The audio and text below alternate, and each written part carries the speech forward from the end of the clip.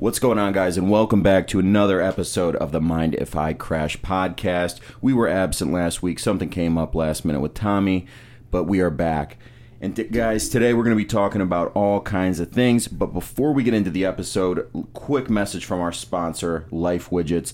Guys, it's so easy to get lost in the world of social media, strolling from apps to apps, using each one for its specific strong suits. If you guys are anything like me, you probably get tired of doing this, constantly closing out of one and going to the next. With Life Widgets, it's my one-stop shop for all my apps, groups, pictures, posts, everything. I can even find bars with demographics so I can find people of my age that share common interests. All I do is log in, let it connect to my location, and it's going to show me places that it's going to be a best fit for me. I link my credit card, debit card, and not even have to pay. Just use the touch of a button, guys. Life Widgets, download it in the App Store. We are doing a cash giveaway to 3 lucky winners right now. $250 for first place, $150 for second, and $100 for third.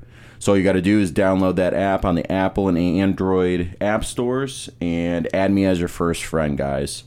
Getting into today's episode, I've got an awesome guest, someone who, we've been working on this for a little while now. Yeah. This is the all-seeing eye. I mean, this kid has seen everything, and from the young age, he's always been playing Smash Mouth football, taking it from Pop Warner days, young days, all the way into his college career, guys. We're going to be talking about it all today. My guest, Mr. Cam Haslich. How's it going, man? How are you, man? Thanks for having me. Absolutely. No, I'm glad we finally got this to happen. We got a lot to talk about, dude. Definitely. So I want to just dive right into it. First off, What brought you to football originally? Because for anyone that doesn't know, Cam is the youngest sibling, but he's also the only boy in the family. Mm-hmm. So what originally took you to football? Really just watching it on TV, seeing pro football, college football. I just, started watching that, and my parents always, put me into sports at a young age. All of my whole family. Stay busy, right? We're all busy, all athletes, It just, something about football, though, at first when I was really young, Pop Warner years, middle school years, it was just fun, get out there, go hit some kids, you know what it is. But then when I started getting to junior high, that's when football started getting a little bit more serious for me. I started gaining a love for the sport, not just, going out there playing football with my friends. It was more like, no, let's get better at this and let's see what we can do with it, As a unit. Yeah, exactly. So the whole team camaraderie and, just hitting people and getting away with it, not being able to, I'm not getting in trouble and I can go hit someone as hard as I can and, there's no consequences. That's awesome. Is there a part of you, because it registered with me at a young age when our coaches, and pretty much any division, your coaches would always tell you, guys, this is the only place in the world you can hit someone and not get in trouble for it. It registered at a young age, he is right, though. I could fucking smash someone now. Oh, yeah. I remember one of the first times I heard that, I was like, damn, he's spitting some real shit. He's spitting fire right now. Yeah, man, I can actually do this, and nobody's gonna tell me no. It's a beautiful fucking thing. So so let's take it right back to the beginning. You get in. Back in those days, it was almost like you're playing a fucking video game. Yeah. I mean, it comes so natural, so easy, especially for big boys like us, because we already have an advantage on a field of people who don't know what's going on.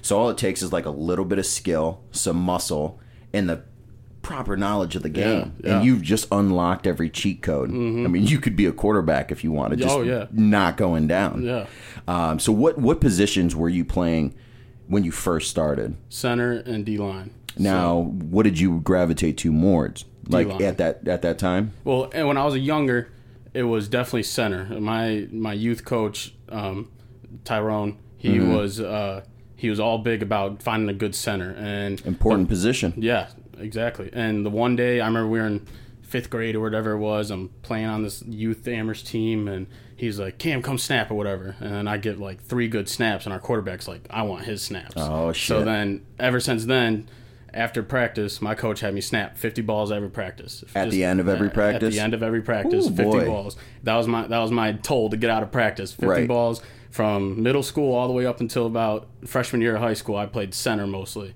and then I'd say all throughout middle school was always center. O-line, sometimes guard here or there, put me in for a pool play. Right, you know, which is a like fun play to run. Oh, yeah, just full speed going right after somebody. Yeah, I love that. and for anyone that doesn't know the O-line, because here's the thing, and this is another thing that we learned playing Amherst football, we're never the ones that make it in the newspaper, you know, but we are the ones that push the ball down the field. And if you get to run a pool play, I mean, you're essentially, guys, just to put it in like layman's terms, you're going from one side of the line and doing a dead sprint horizontally of the line of scrimmage to crack the dude at the end. Usually, a defensive end, a blitzing back, something like that. Free kill shot. Crack a fucking head, dude. Tomahawk someone. Oh, yeah.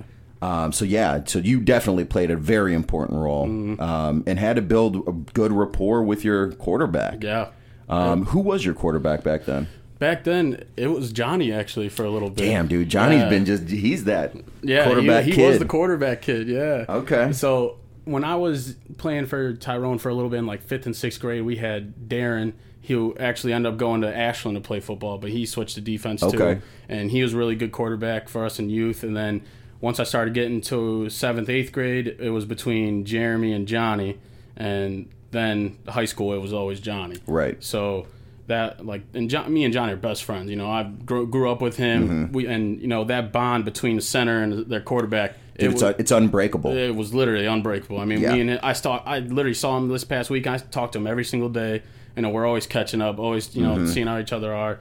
And like, that was the thing, is like, John and I had that connection where it didn't matter. Like, we were always on the same page, and like, you know, we're talking on the field. What are you seeing? What am I seeing? Blah, blah, blah. Like, we're always able to communicate, you know, and just feed off of each other. Which is so important. I mean, when you guys, I guess, have to break down probably the two generals of the field on offense, at least, it's really your center, keeping your line in check. Maybe a left tackle, depends on really the dynamics of the team, but your center and your quarterback. I mean, those are the field generals for their group of guys.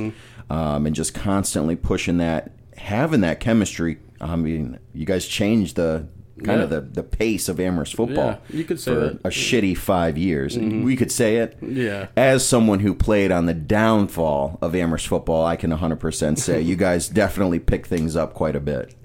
So you get into junior high, you realize you're starting to take things serious, right? Yeah. Are you playing any defense at that point?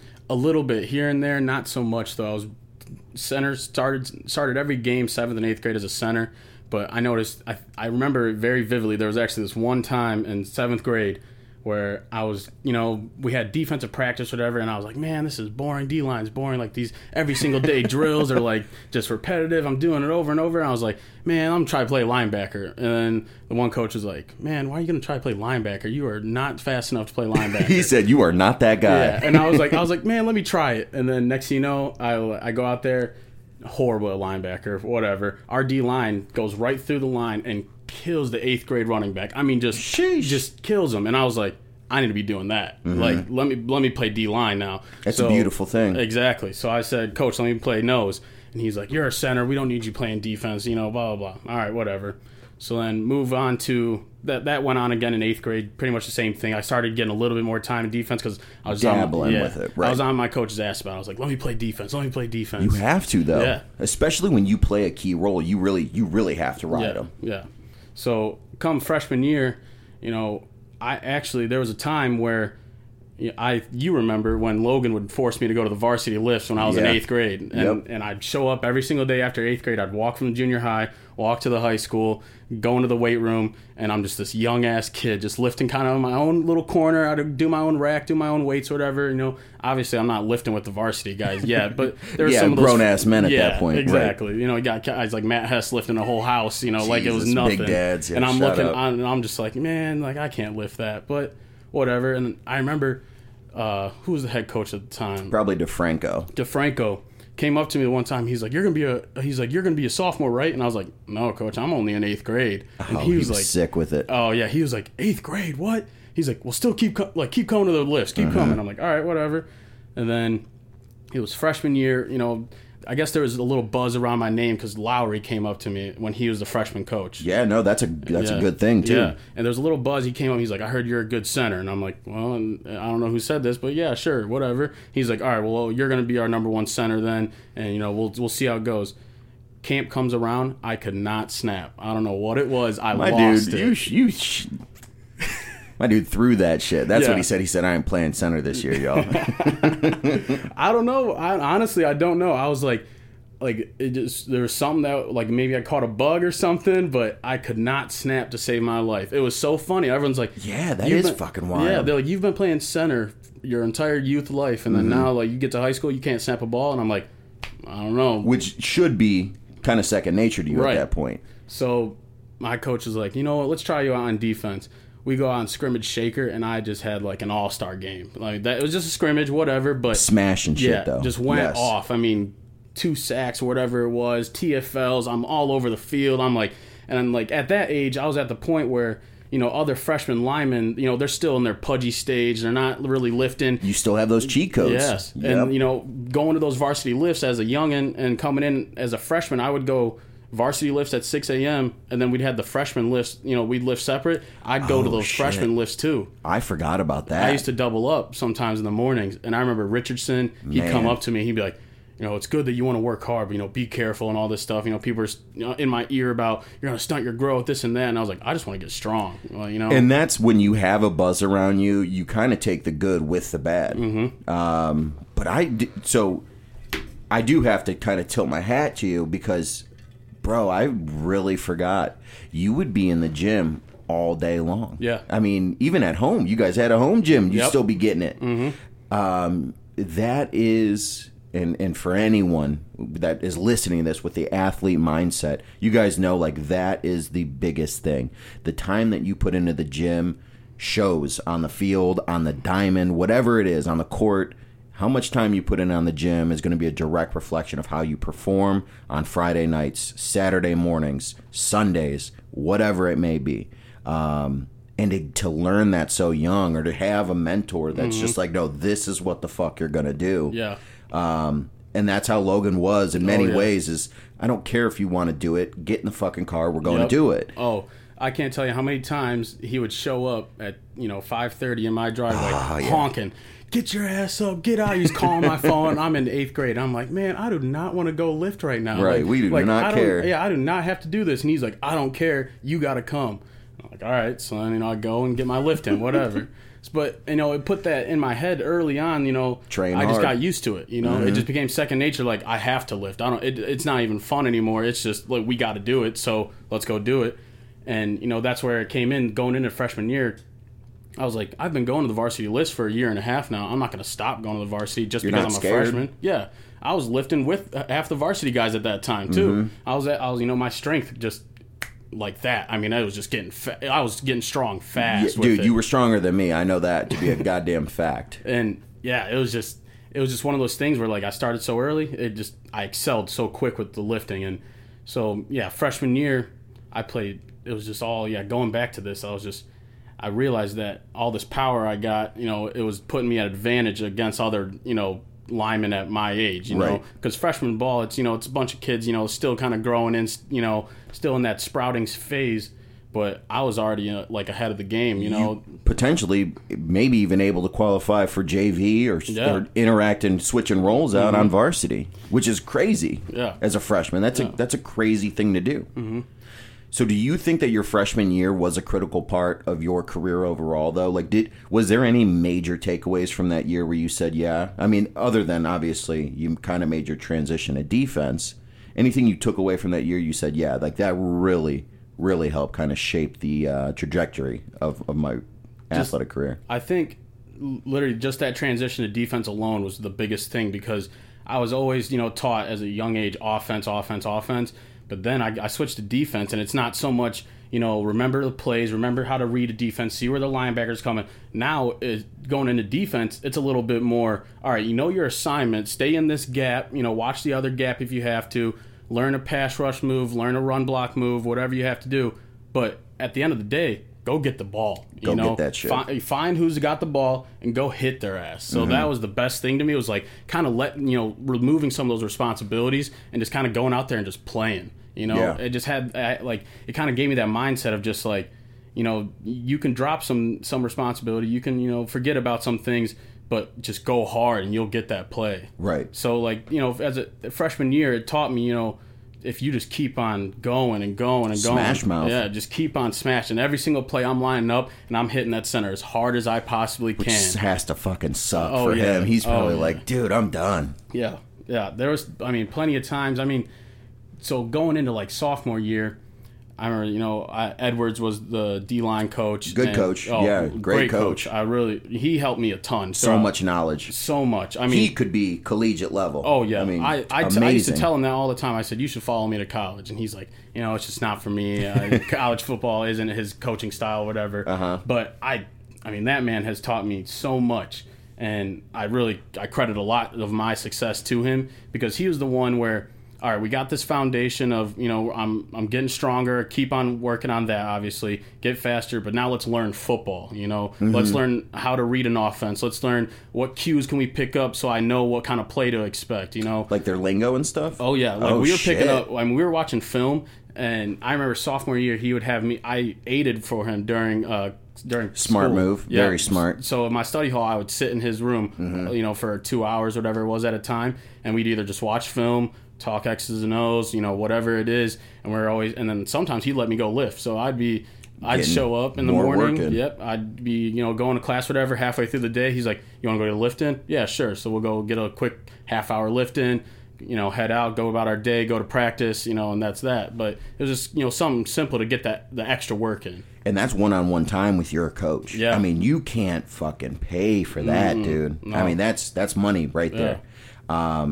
So that's a very interesting thing that I didn't really think of either. Is one, you're kind of picking up a whole other thing of learning how to study film, which I think in that way, to be a true student of the sport, that's what it takes to go on to the next levels of the sport. But you do have that knowledge always in the back of your mind of growing up as a center. You have to know kind of, at least just with your line, what you don't want to see on the offensive side of the ball. So you're like, that's exactly what I'm going to do. Assuming we all have, our things, but that's very fucking cool. There was speaking of, what you don't want to see as a center was, I remember telling Edwards, I was like, man, what the hardest thing for me as a center used to be was when the D-line shifts. I was like, I can never pick that up. So I was like, why don't we start shifting now, right? So my sophomore, all 3 years actually, we ran mostly a three-man front, and I would play nose. So when I was playing nose, he had me just bounce around. I would switch it up just randomly. At free will? At free will. He would just he would tell me, right. Sometimes he'd be like, don't, we called it stemming, don't stem, don't stem, stay still. So, I'd stay head up or whatever. But then it started getting to the point where we started making plays over it. We'd be like, all right, tilt. So I would tilt. Literally, I would line up. With just you moving? Just me moving. Oh, I would literally line up at a 45-degree angle, aimed at the center's neck. And he'd be like, now just bull rush him right there. He's got it. The center has to be shook. Yeah, you got a center with his right hand on the ball, and I'm on his right side. And he's just How is he going to reach over here with the left? I would just, my face mask in his neck all night long, just chopping him away. And then it came to the point where, okay, so now I got that down for run block. I'll just bully him real quick, get off, boom, there's a play.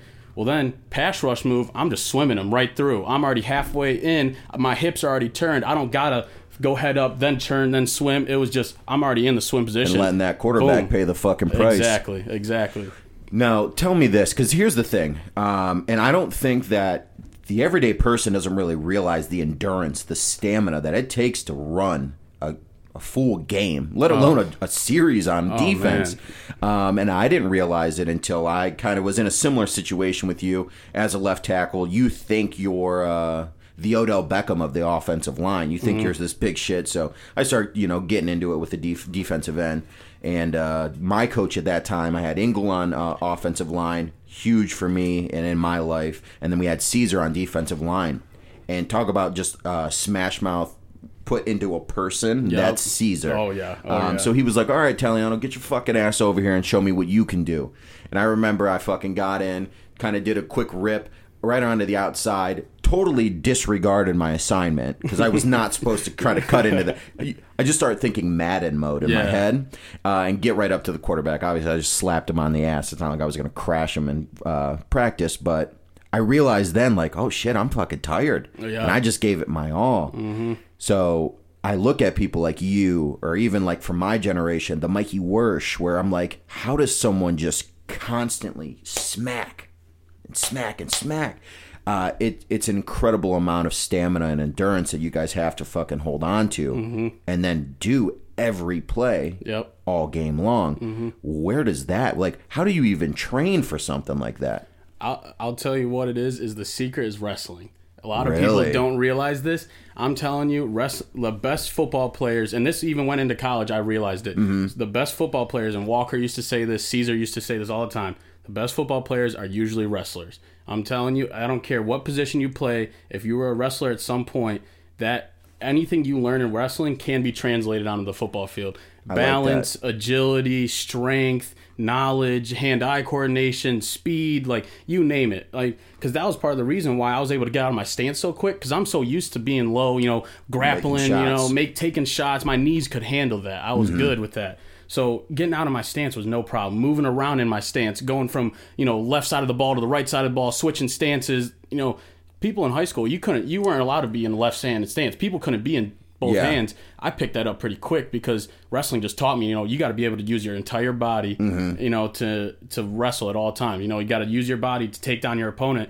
Well, that came down to football.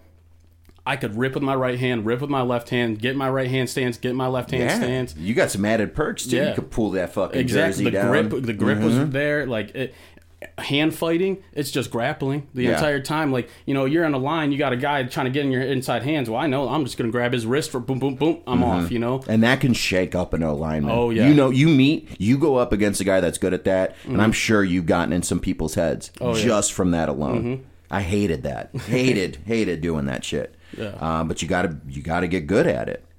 So wrestling, huh? Yeah. And I mean, I can see it. It's not like I'm doubting that in any way. I definitely can see that and totally fucking respect it. Guys, we're going to take a quick break. We're going to wrap up his high school career and then on into college because that is a whole lot of crazy shit. Oh, yeah. Guys, we're going to be right back, okay? All right, guys, we are back after a quick break. And we are still right in the swing of things, talking all things high school football at the moment. We just heard what it takes to keep your stamina up, and now I want to talk to you about moving into the lights. Those Friday night lights hit. Yeah. You feel that heat.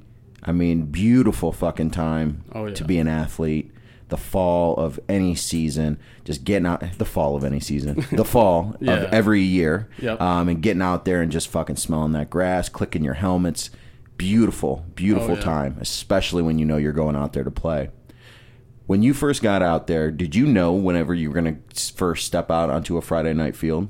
Or was it kind of just in the moment? It was in the moment. Hasselage, get out there. Sophomore year, I was, just a youngin'. It was, I think, sophomore year I was on, PAT block and stuff like that. Right. PAT. So it wasn't really I was on the field for those moments, but, I wasn't really playing. I was just, quick little jab step, PAT, whatever. Yeah. But the first time I got onto the field, so the coaches had me as a center mostly, still in high school, but I knew that defense was my shit. That's what I wanted to play. I wanted to be a D lineman. So, but Richardson was our defense coordinator at the time, and Coach Edwards, me and him worked a lot. Obviously, we talked about that. So it was whoever the starter was at the time, playing D-line. We were playing Brecksville. That was big boys. Big boys. Big boys. Yeah. And that was when the Tupa brothers were still there. Sheesh. Yeah. So we were home. We're getting whooped by Brecksville at this point. I mean, it's like third quarter or whatever. And our nose jumps offsides 2 plays in a row. And Richardson's like, yells at him. He's like, get your ass off the field. He didn't know who to. And I always stood right by my position coach. Every single time I was on the sideline, right behind him. Richardson turns around. He sees me. He's like, Hasley, get your ass in there. I love that man. Oh, love him. Love that fucking man right there. You want to talk about another guy, football genius. Oh my God, a god. God. Like, Always smelled like cinnamon and chewing tobacco. Redman. Redman. Oh, man. Anytime you made a good Big play, Red. you want a pinch? Yeah.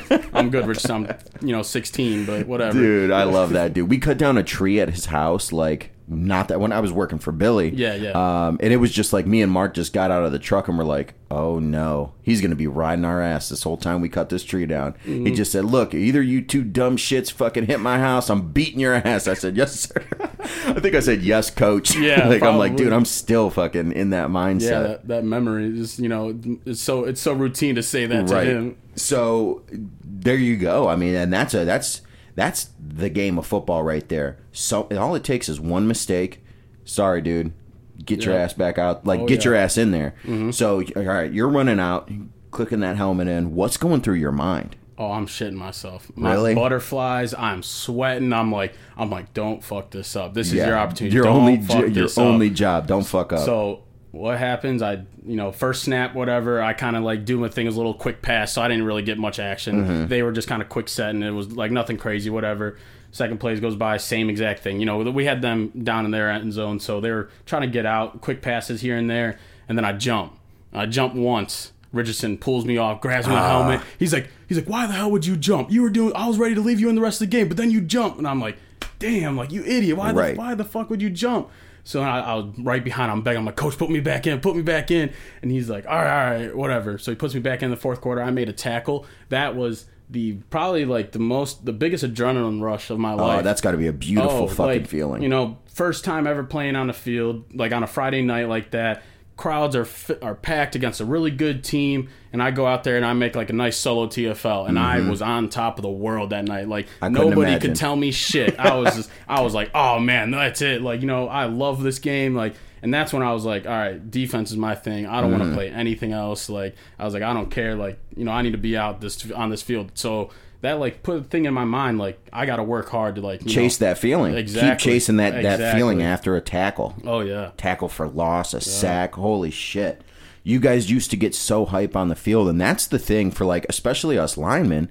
I always, I'm a flashy type, I guess, athlete at heart. So I want to fucking talk shit. Oh yeah. I want to fucking kind of push my limit, and I like taunting people. Oh yeah. And after a fucking big hit, nothing feels better than just celebrating with your boys. Yeah. Like I got goosebumps just thinking about your scenario there. Like that.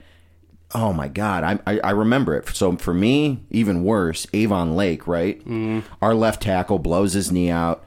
Ingles and here's the craziest thing is my friends showed up that for that game, and they shouldn't have. Like Amherst was a terrible fucking team. It was we always played Avon Lake last game of the year. Yeah. Do they still?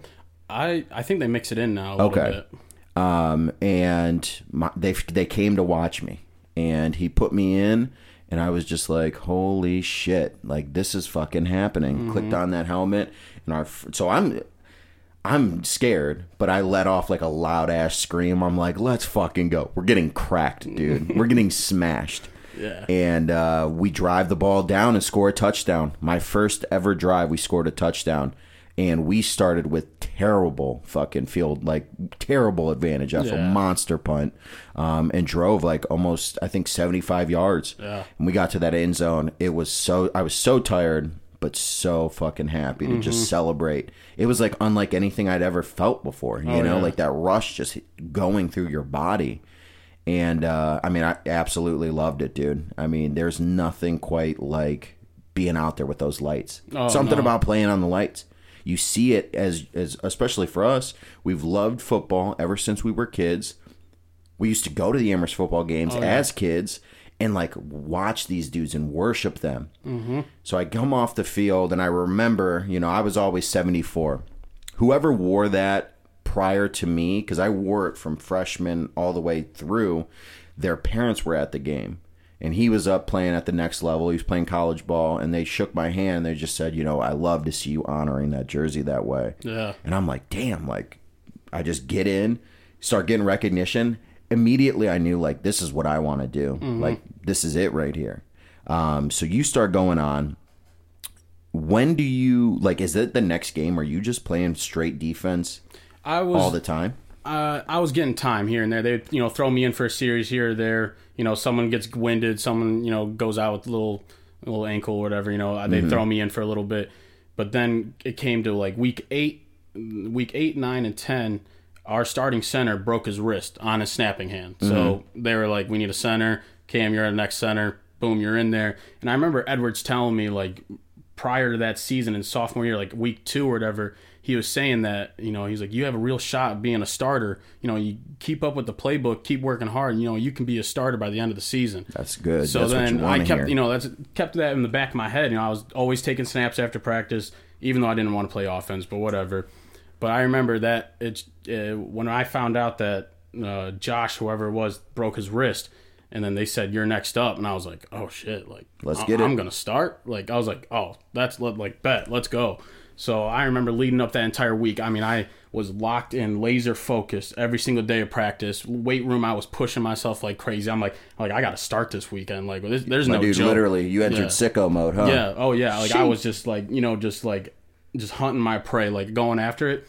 And, game day rolls around. I remember, actually, Thursday night, we had team dinner or whatever. Mm-hmm.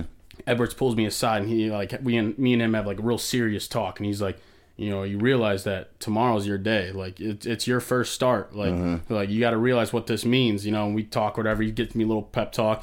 And then after that talk, I mean, the next day, Friday, I didn't say a word to anybody. The only thing that was on my head was I got football to play tonight. I did not care. I mean, zoned out through every single class.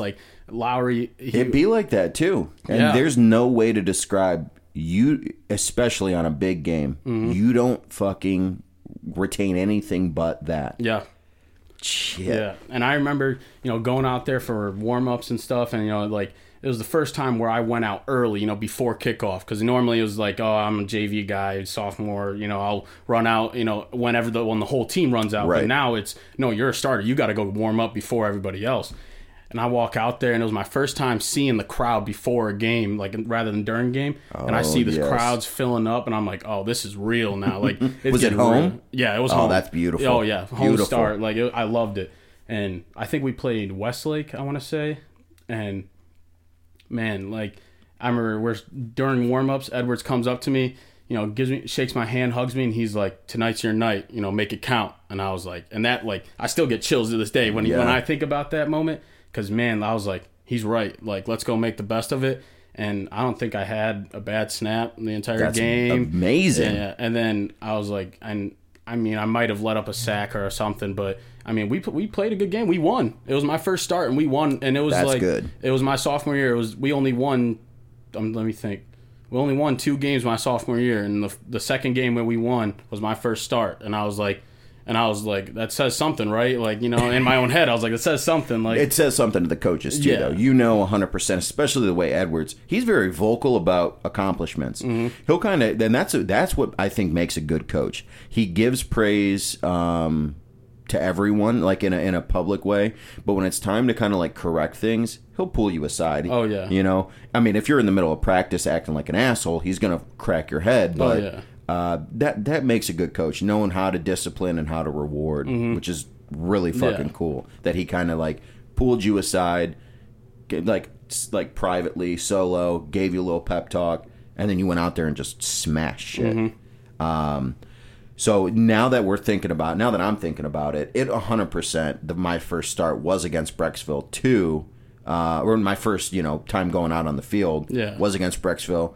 I get them obviously mixed up because of color, but you know what I'll never forget about playing against Brecksville is anytime you play at Brecksville, their announcer, bees, first down, bees, and I'm like, shut, dude, we used to be on the field dude, shut the fuck up. Yeah.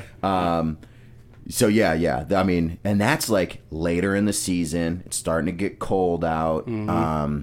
And then you guys when you were my age, there was BW. We used to play BW twice a year, but then the schools combined, right? Yeah.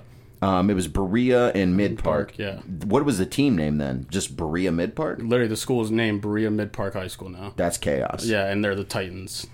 Oh. Yeah, they're like orange and blue. Their colors are ugly. That's trash. Yeah. That's some Denver Bronco garbage right there. They're real ugly. Okay. So you get through your first start. Amazing feeling. I remember at every home game, I used to get super emotional. Not in like a bad way, but like, so going with the flashy shit, I used to wear fucking shooter sleeves, gloves. I had a giant Mueller shield. Yeah. Visor and shit. And like I was about to swag too. Like I had to talk my shit and show it when I was out there. And every time, like when we would run through the helmet and, you know, we'd get by the student section and get hype and then do our break, I wouldn't be able to get in. I'd have to stay on the outside and just walk back and forth because I'd be fucking like crying and shit right before snaps. And I remember one time Edwards saw that and he was like, "You fucking good, son?" And I was like, yeah, I just fucking love this shit. And then he would go back up into the box. Was he like that for you? Was he on the field or was he up in the... He was on the field for me. Okay. Yeah. So he would just stay up literally right until it was game time, and then he'd shoot up there. But the scariest thing is when you have to put on the headphones, when the quarterback comes over and he goes, "Hey." Yeah. And I go, no, I don't want to do it. For me, it wasn't off of any mistakes I had. But, and I'll say this because I don't really care. But, you know, DeFranco definitely wanted me to prove my worth every year. I kind of took things easy. I wanted to be flashy, but I also, like, didn't really want to put in the work. So, like, if I, you know, had a blown out knee or I was in an elbow brace, I wasn't showing up to liftings. I was just like, nah, fuck it. They'll be good. And so a lot of people got pissed about that. You have to be kind of a good sport about things, or at least a teammate. And in my fucked up mind, I didn't think I needed to. So when we get out there and he said, "Hey, right before the game against Olmsted Falls, Psychopaths, we're gonna switch roles with you and so tonight. You're gonna start still." I said, "All right." So we're walking out on the field, and commentators like on the loudspeaker announcing the starter, says my name. I get fired up. I'm ready to go. Well, Edwards is already up there. He doesn't know that the head coach made this call, right? So I go out, first drive, we score. Get the ball back. We go for the next push, and they score on kickoff. Our guy fucking drops it, and we're on like the 5. Like, dude, we're like literally so far fucking back. Yeah. And the replacement goes in, right? I don't even think Coach Edwards knew. First fucking play, starting off in the gun, gets the ball, and it's left tackle. I mean, that's the blind side for a reason. Keep your quarterback protected. He lets the guy go right through and cracks him for a safety, my guy. I had never seen Anthony Iliopoulos run that fucking fast in my life. He was our backup quarterback. I mean, we were still kids then. Sprints up to me, and he's like, "This is for you." And I was just like, no. And I just remember, and Edwards obviously is watching me from down low. As soon as he sees me put on the headphones, he's like, "You motherfucker, what the fuck? Why is he out there right now?" And I said, Coach said that's what we're doing tonight. And he goes, "I don't give a fuck. You're playing the rest of the game. You go tell him yourself." I said, "Yes, sir." And I just fucking took the headphones off. I felt like a dog that got hit. I was just like, holy shit. Yeah. And that's what comes into being like a team leader, even if it's not you. Hold your fucking teammates accountable. Where did you kind of see yourself into that role on the defense? I would say that started around my, going into junior year. So after sophomore year, I had 3 starts under my belt, probably 6 total games played. Probably more knowledge than every other person your age. My grade, we only had 3 guys get varsity letters as a sophomore, and that was me, Mark, and Jared Braddock. That's a good accomplishment right there. Mark played. I think Mark played almost every single game our sophomore year. He didn't. I wouldn't say he started every game. I could be wrong, but he did. He probably started maybe 6 out of the 10 games. That's good. Mark was, he was playing safety for us, and then I got 3 starts, and then some other games played. So going into junior year, we were kind of looked as like the young vets. We were like the guys that have experience. We're up and coming still. We still got a few more years to play. So like things were looking up for us. Yep, with the coaches and your teammates. Yeah. So what the difference between our years is DeFranco resigned my freshman year. Right. That was after your senior year. So then my sophomore year, we got a new coach. Officially, he was head coach from Avon. He was the assistant at Avon. That's right. Came into head coach at Amherst And had a lot to kind of bring to the table. Oh yeah, he had a lot of knowledge. He pretty much just brought everything from Avon and kind of transitioned it into Amherst and their playbook, their offensive scheme, their defensive scheme. Like They ran a good, at least for offense. I know they ran a pretty decent offense. Yeah, they had a really nice spread set up. They were running, but the thing is, they also had the personnel. Like so, my junior year, we didn't really have the personnel for a spread. We were probably more power I, something along those lines. Maybe an option, but we weren't. We weren't smart enough to run like a triple option kind of deal. So. And it's the chemistry of the team. It's what have you guys been learning? And we were programmed at a young age, especially having influences like Coach Ebon and people like that would just be there from this time you were in fourth grade up. They did what the high schools were doing to prep you for that. So that's definitely hard when you got to change everything you know. Yeah. So, like I would say, junior year is probably when I started getting into like a leadership role because officially decided, I don't know what his reasoning was behind it. It sounds crazy, but we had no captains my junior year. There was no like designated captains. Every single week he picked 3 seniors, go out there to the coin toss, and you're talking, you two are just captains tonight.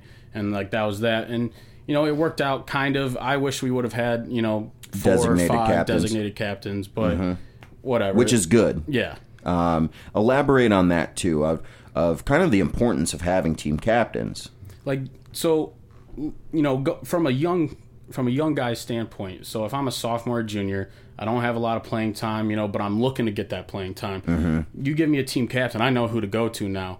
When there's no team captain, it's like, okay, who do I talk to besides the coaches? Like you just build whoever you can talk to the easiest, but they might not be a starter or getting any reps. Yeah, and, that can be dangerous. And I think because I ended up being a captain my senior year, and I noticed that once I became a captain, like I held myself to a different standard. Like I'm like, you had to move different. Yeah, I was like, man, like this is my team now. Like, so the success is on our hands. It was the captains my senior year was Johnny, me, Steerhoff, and Jared Braddock. God damn, those are some studs right there.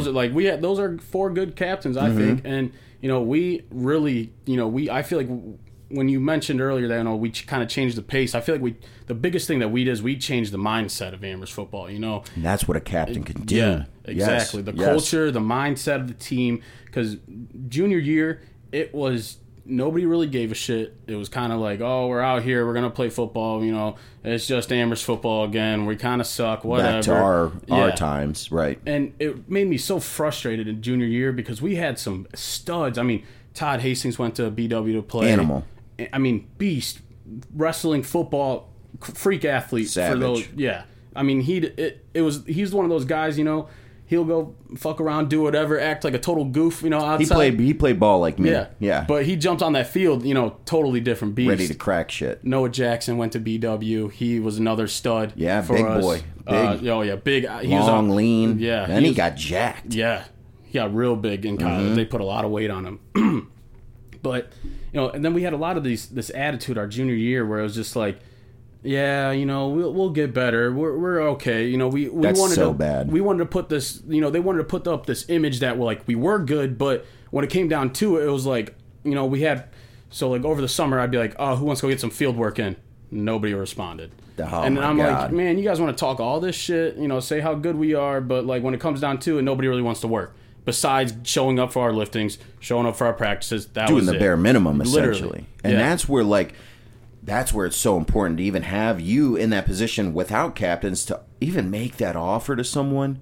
Because, if that was the mindset of, next year will be better, you don't get better next year without putting the work in today. Right. And that's a mindset that a lot of people don't really carry or ever learn unless it's for sports. Yeah. And that's, if you're not utilizing it in sports, I don't want to know the overall success of that team, you know?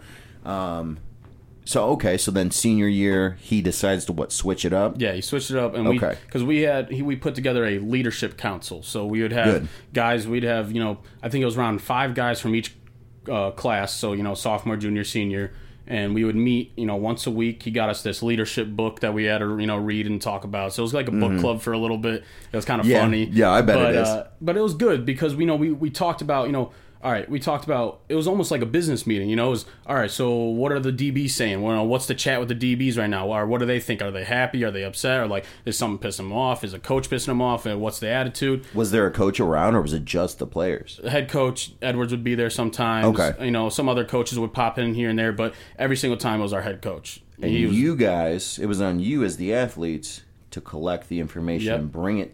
That's amazing. Yeah, right it was there. really cool. And we'd watch a lot of these videos. That was the time where I also got to watch videos of other teams. So we would watch, we'd watch different schools, we watch college teams, how they practice, what their attitude is. So it kind of gave us a mindset of like, okay, if we want to start becoming a winning team, we need to act like a winning team. Yeah. That was the biggest problem, was like, we talk about how we want to be a winning team, but nobody acted like that. Nobody did anything to become a winning team. Right. You know what I mean? It was just like, oh, we want this. Nobody wanted to do anything about it. So, we're just running in water, just, not getting anywhere. Spinning tires, at that point. So, senior year, I did that leadership, team or whatever.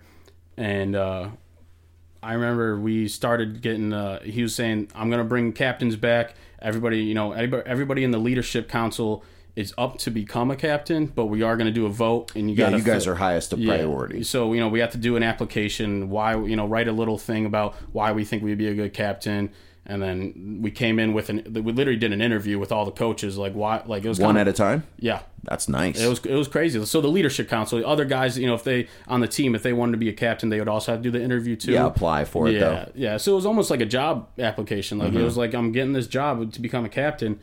And I remember I was like, I need to be a captain. Like when you sat down with them? Yeah. Tell me about that interview process. So it was really just like, because at this point, it's my senior year. I, been starting since sophomore year, started every single game, played both ways junior year most of the time. So, I had some experience under my belt. They knew had some accolades after the season. I think I was like all conference or whatever, and then honorable mention all district or something like that. Right. Whatever. So I had some experience to it, and I told him, I said, I promise you, like, I told the coach, I said, if I'm captain, like, I promise the attitude will change around here, because I'm not taking shit. Like, I don't care if these kids don't want to buy in, then get out. It's like, it's at this point, it's like you're either on the ship or you're not. If you're one of those guys that's like, oh, well, I'm just playing just because, I have nothing else to do. Well, I'm just going to suit up Fridays and see how it goes. Yeah. Or, there's a lot of those guys where they're just jersey chasers. They just want to wear the jersey through the hallways, and like, it's an image thing. I fucking hate those people. Let me just say that on the record, on the podcast, on the camera. Fuck those people. Those dudes suck. And they always got their hair done. Like, they always got their hair done up on some corny shit. Yeah, it was always the pretty boys and they were always the ones that posted the most on Instagram, Twitter, Facebook. Like, I'm like, bro, you haven't even touched the damn field. Like, all your pictures you're posting are from warm-ups. They're not even from game time. Like, how you about to flex that you're warming up? Like, everybody warms up, bro. Like, come on. My God. Here, I'm going to send a subliminal message to a few of my guys, Justin Mott, Pat Mott, and Logan Mahar. We all know the one guy, clean jersey all game. At the end of the game, decides to run and dive in the mud so that his mom can take pictures of him. That shit was bogus, bro. That was fucking... I saw that. I said, yo, pause. What the fuck was that? And he took a picture like, great win today. And I was like, damn, this dude really just did that shit. He really just did that. Yeah. Blew me away. Yeah, we had some guys like that too. I don't know if anybody went that extreme, but we did have some guys, clean jerseys at the end of the game. They're posting great team win. Like, man, you didn't, like, I'm about the whole team aspect. Right. It does take a team to win, but don't act like you were like a big part of that win, because I'm sorry, but you literally watched the entire time. Like, but whatever. No, I get it, bro. I get it. So there's a few things I want to touch on, especially about your senior year, being a captain, and we don't have to go too much on the captain stuff, but, that was a very important thing for me, especially even like my freshman year. You, a lot like me, were kind of drawn towards a more mature crowd your entire life. So you would hang out with people older, you work out with people older. I mean, everything. Literally everything, it takes a special mind and mature mindset to even be able to play on a Friday night as a sophomore. I mean, some of us were fucking 15 years old.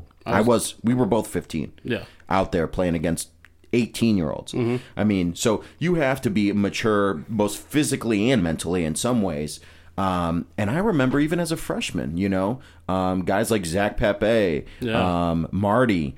Marty was a psycho, man. Yeah. Holy shit. There's not many people that I was like afraid of as a kid, but like when I remember the first time I met Marty, he gave me this crazed look in his eye, and I was like, that dude is a psycho. I was like, I need to stay away from this guy. Like, I'm gonna just go hang out over here. Dude, great guys, and and especially Zach Pepe, just like being a beast on the line. Oh yeah, kind of just took me under his wing. As a freshman, having a senior to look up to, who's a captain, who's a good fucking role model, changed my life in so many ways, even into my like adult life. Having someone that you can use as a mentor goes a long way, just in life in general, but especially in sports. So I'm almost positive that you get a well-deserved captain spot your senior year, and you might have, without even knowing, been a huge kind of example for even kids that were freshmen or maybe even younger. So yeah, some kids, I remember there was definitely some kids where I early on, I pointed out, I'm like, I need to help this kid, right. like not saying that he needed help, but I wanted to guide him, Matt Lee, I'll give a big shout out to Matt Lee. That's one of my best friends throughout high school. I mean, beast. Animal. State placer for 3 years wrestling. I mean, I wrestled him every single day. I'll admit it, I got my ass kicked every day wrestling that man. I mean, just freak athlete, great football player, goofy ass guy. Another one of those dudes. He's funny. Goofy as hell. So, it was him. Ryan George was another one. Ryan George is another big guy. Edwards told me, he's like, you need to go talk to Ryan. You need to get him ready to play some football because that's good. He is big, 6'3", 300+ pounds. Putting up big numbers in the gym. Still, I'm pretty sure. Like the kid's a fucking amazing, amazing athlete. I've lifted with him a couple of times since high school, and I remember when we first started getting him to come to football lifts, and I remember when he could barely, put up, like 135 or whatever it was, like he was struggling with some weight. Now this man is warming up with like my curls max, that shit, and I'm right. like, damn! Like I saw him not too long ago, and I was like, damn, Ryan! Like I remember when you were struggling on the lift. He's like, yeah, I remember those days too. You taught me how to squat, and now this dude's squatting 600, 700 pounds like it's nothing. Dude, that's animal shit right there. Crazy. I'm pretty sure he's got a record. I think he's got a state record for powerlifting of his age group. Really? I think so. That's some boss shit right there. I could be wrong, but I'm pretty sure he's got some type of record out there that, of how strong he was for his weight class. I'm pretty sure. So I know me and Matt worked separate solo one day, just me and him, cutting down trees. That's like a lineman's fucking fantasy right there. Oh, yeah. Cutting down, dragging fucking trees and shit. And me and him had a really good conversation. He was still in high school at the time. And then I'm pretty sure I worked with George one day. I think he filled in, and that was kind of cool because he was good friends with Kyle, right? Yeah. And I'm almost positive I did. If not, I know I've met him before. Yeah. And just even seeing those guys, it's like cool as a alumni of Amherst football to kind of see just like the icons of your younger classes come through, and it's like that's cool shit right there. And like when I saw those guys, and we grew. Had a great relationship with all those guys. We became brothers, really. Like, I can honestly say, those are my brothers. Like, to this day, a beautiful thing. I can talk to them about anything, whenever, questions asked, they would answer, give me an honest response, whatever it may be. Those guys are my brothers. But, I was thinking, as like, because I had that too. I had Logan, you guys, Ebon would come up to me all the time. Oh, yeah. Who else was another one big? Like the Williams brothers, those are Bryce more wrestlers Austin. guys, but they came in, even during football, they're giving me a lot of pep talks, trying to help me out. Matt Hess, another one, those guys, they kind of took me under their wing, and I used to hang out with all you guys too, because every day, bro. Yeah. There was a summer where I don't think I left your fucking house. Yeah, that's what I'm saying. Like I would see you guys all the time, and. So then when the role switched, when I became that older guy, and I'm looking down, I'm like, I definitely need to pay it forward. I need to help some other guys out, and that was part of the reason, why we had a really good, solid D line my junior year. We had Matt Lee was playing end, I was playing nose, Hunter Gibson was playing end, and we had Jacob Leazon would rotate in, Greg Rhodes would rotate in a little bit. These big boys, yeah, all they're both 6'2", 6'3". I know your starters for sure, yeah. animals, and all different in build, which actually is what kind of makes the D line what it is. Yeah, it was crazy because he has Hunter Gibson he was mostly our weak side end.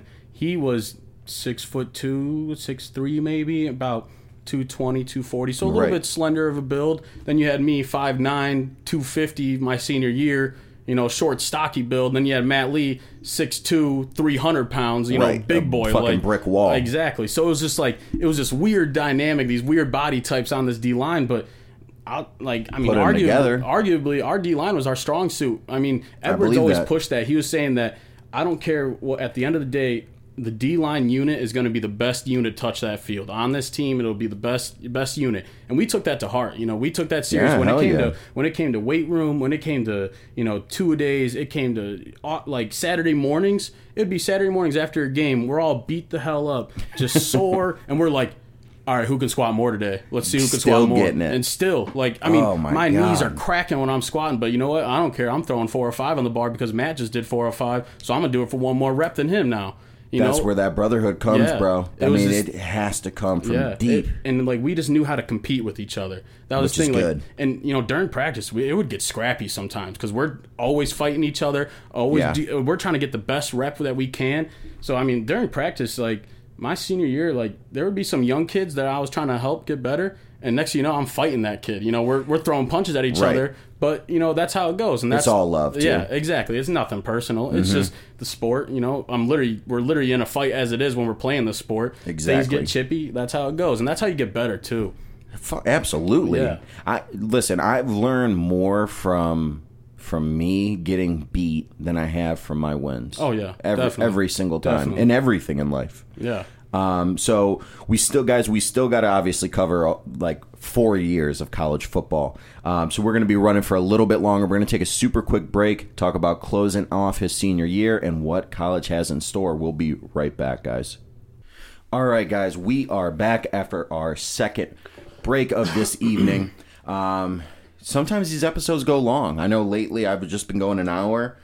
But when you get someone that you got a lot of fun, we're not even cracking the surface on some of the good stuff that we have. We might even be able to do a mini series, honestly. Literally, how much a 3-part mini series, each going an hour and a half long. We could. We literally could. We might have to.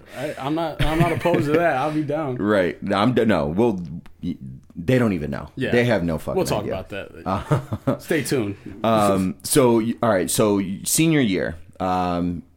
Whether you're going on to college or the fucking NFL, there's nothing quite like high school football. Nope. And ending that is like letting go of your first love. It's not an easy thing. Tell me how you handled, how was that for you?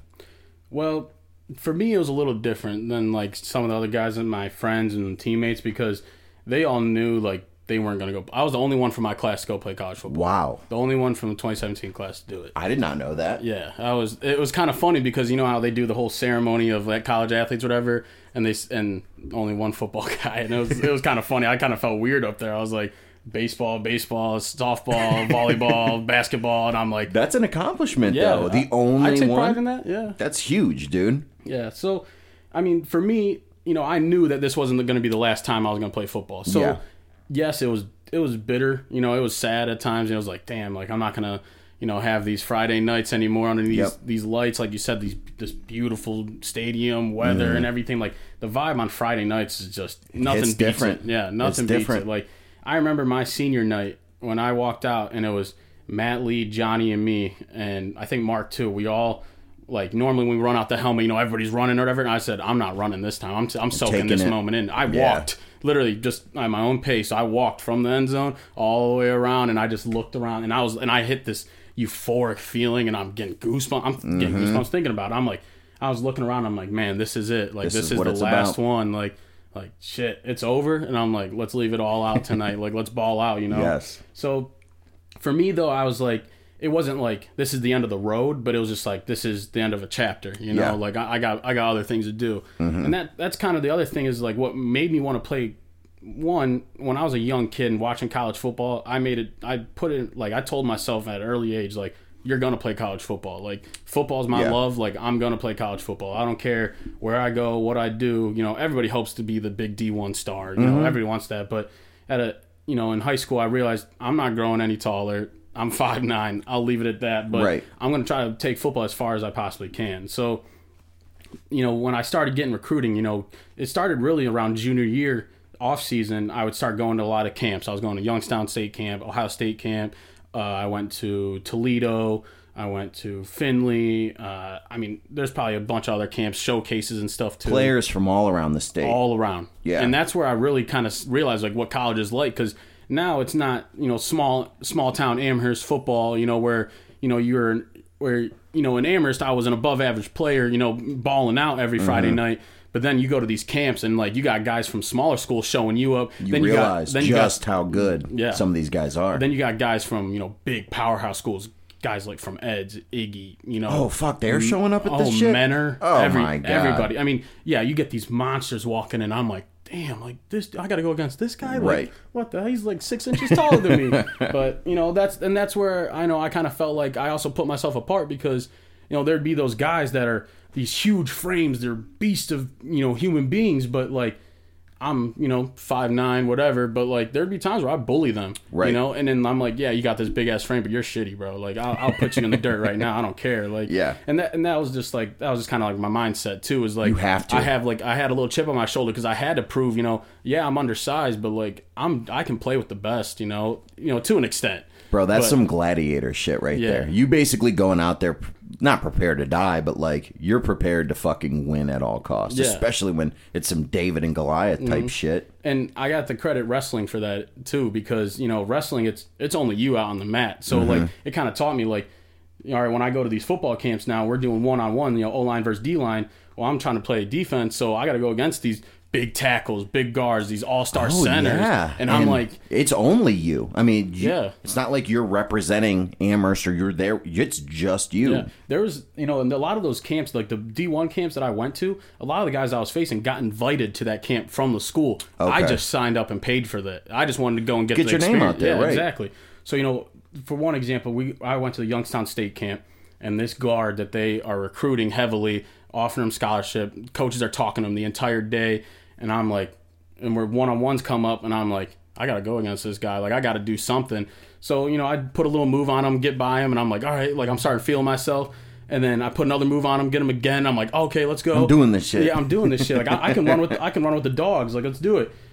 Then, he kind of caught on to my scheme and lockdown. And I was like, all right, so there's the talent. That's the drop off is like, I've run out of moves now. He knows what to do. And he's shutting it down from all angles. Exactly. So, like, there's the difference. Sometimes I can get my way, but then there's those guys where you just can't beat them, and like, that's the thing is like, you got to accept, not, you can't be the best at all times, but I'm going to try to be the best. And you practice to eventually become the best, or at least beat them. Yeah. So then, I started realizing like, and the other thing was too, is like, I started going on college visits or whatever. And when I go to these visits, the coaches are like, oh, why don't you stay for practice too? Watch how practice goes.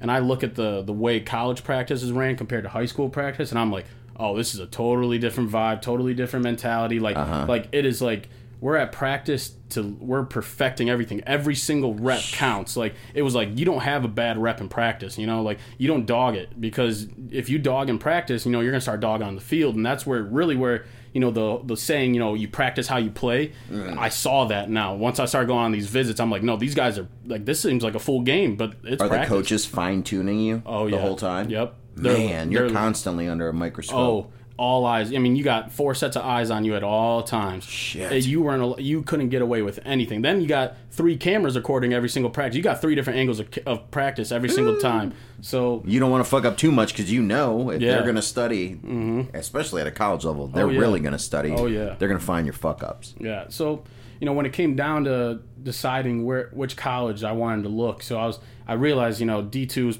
There were some D2s coming in. I got some walk-on offers or whatever, and I was thinking like, if I walk on, I probably not going to play that much anymore. So you know what? Like, let's look elsewhere. And I was getting Heidelberg was actually the first college to contact me, and they were on my ass. I like Heidelberg. Yeah, cool colors, black and orange. Orange. Yeah, that's sick. Their campus is beautiful too. I bet. It's like it looks like almost like Hogwarts. Like it kind of has old, those that old shit. Yeah. And I thought it was cool, but it's small and in the middle of nowhere. Tiffin is just surrounded by cornfields. Oh, wait.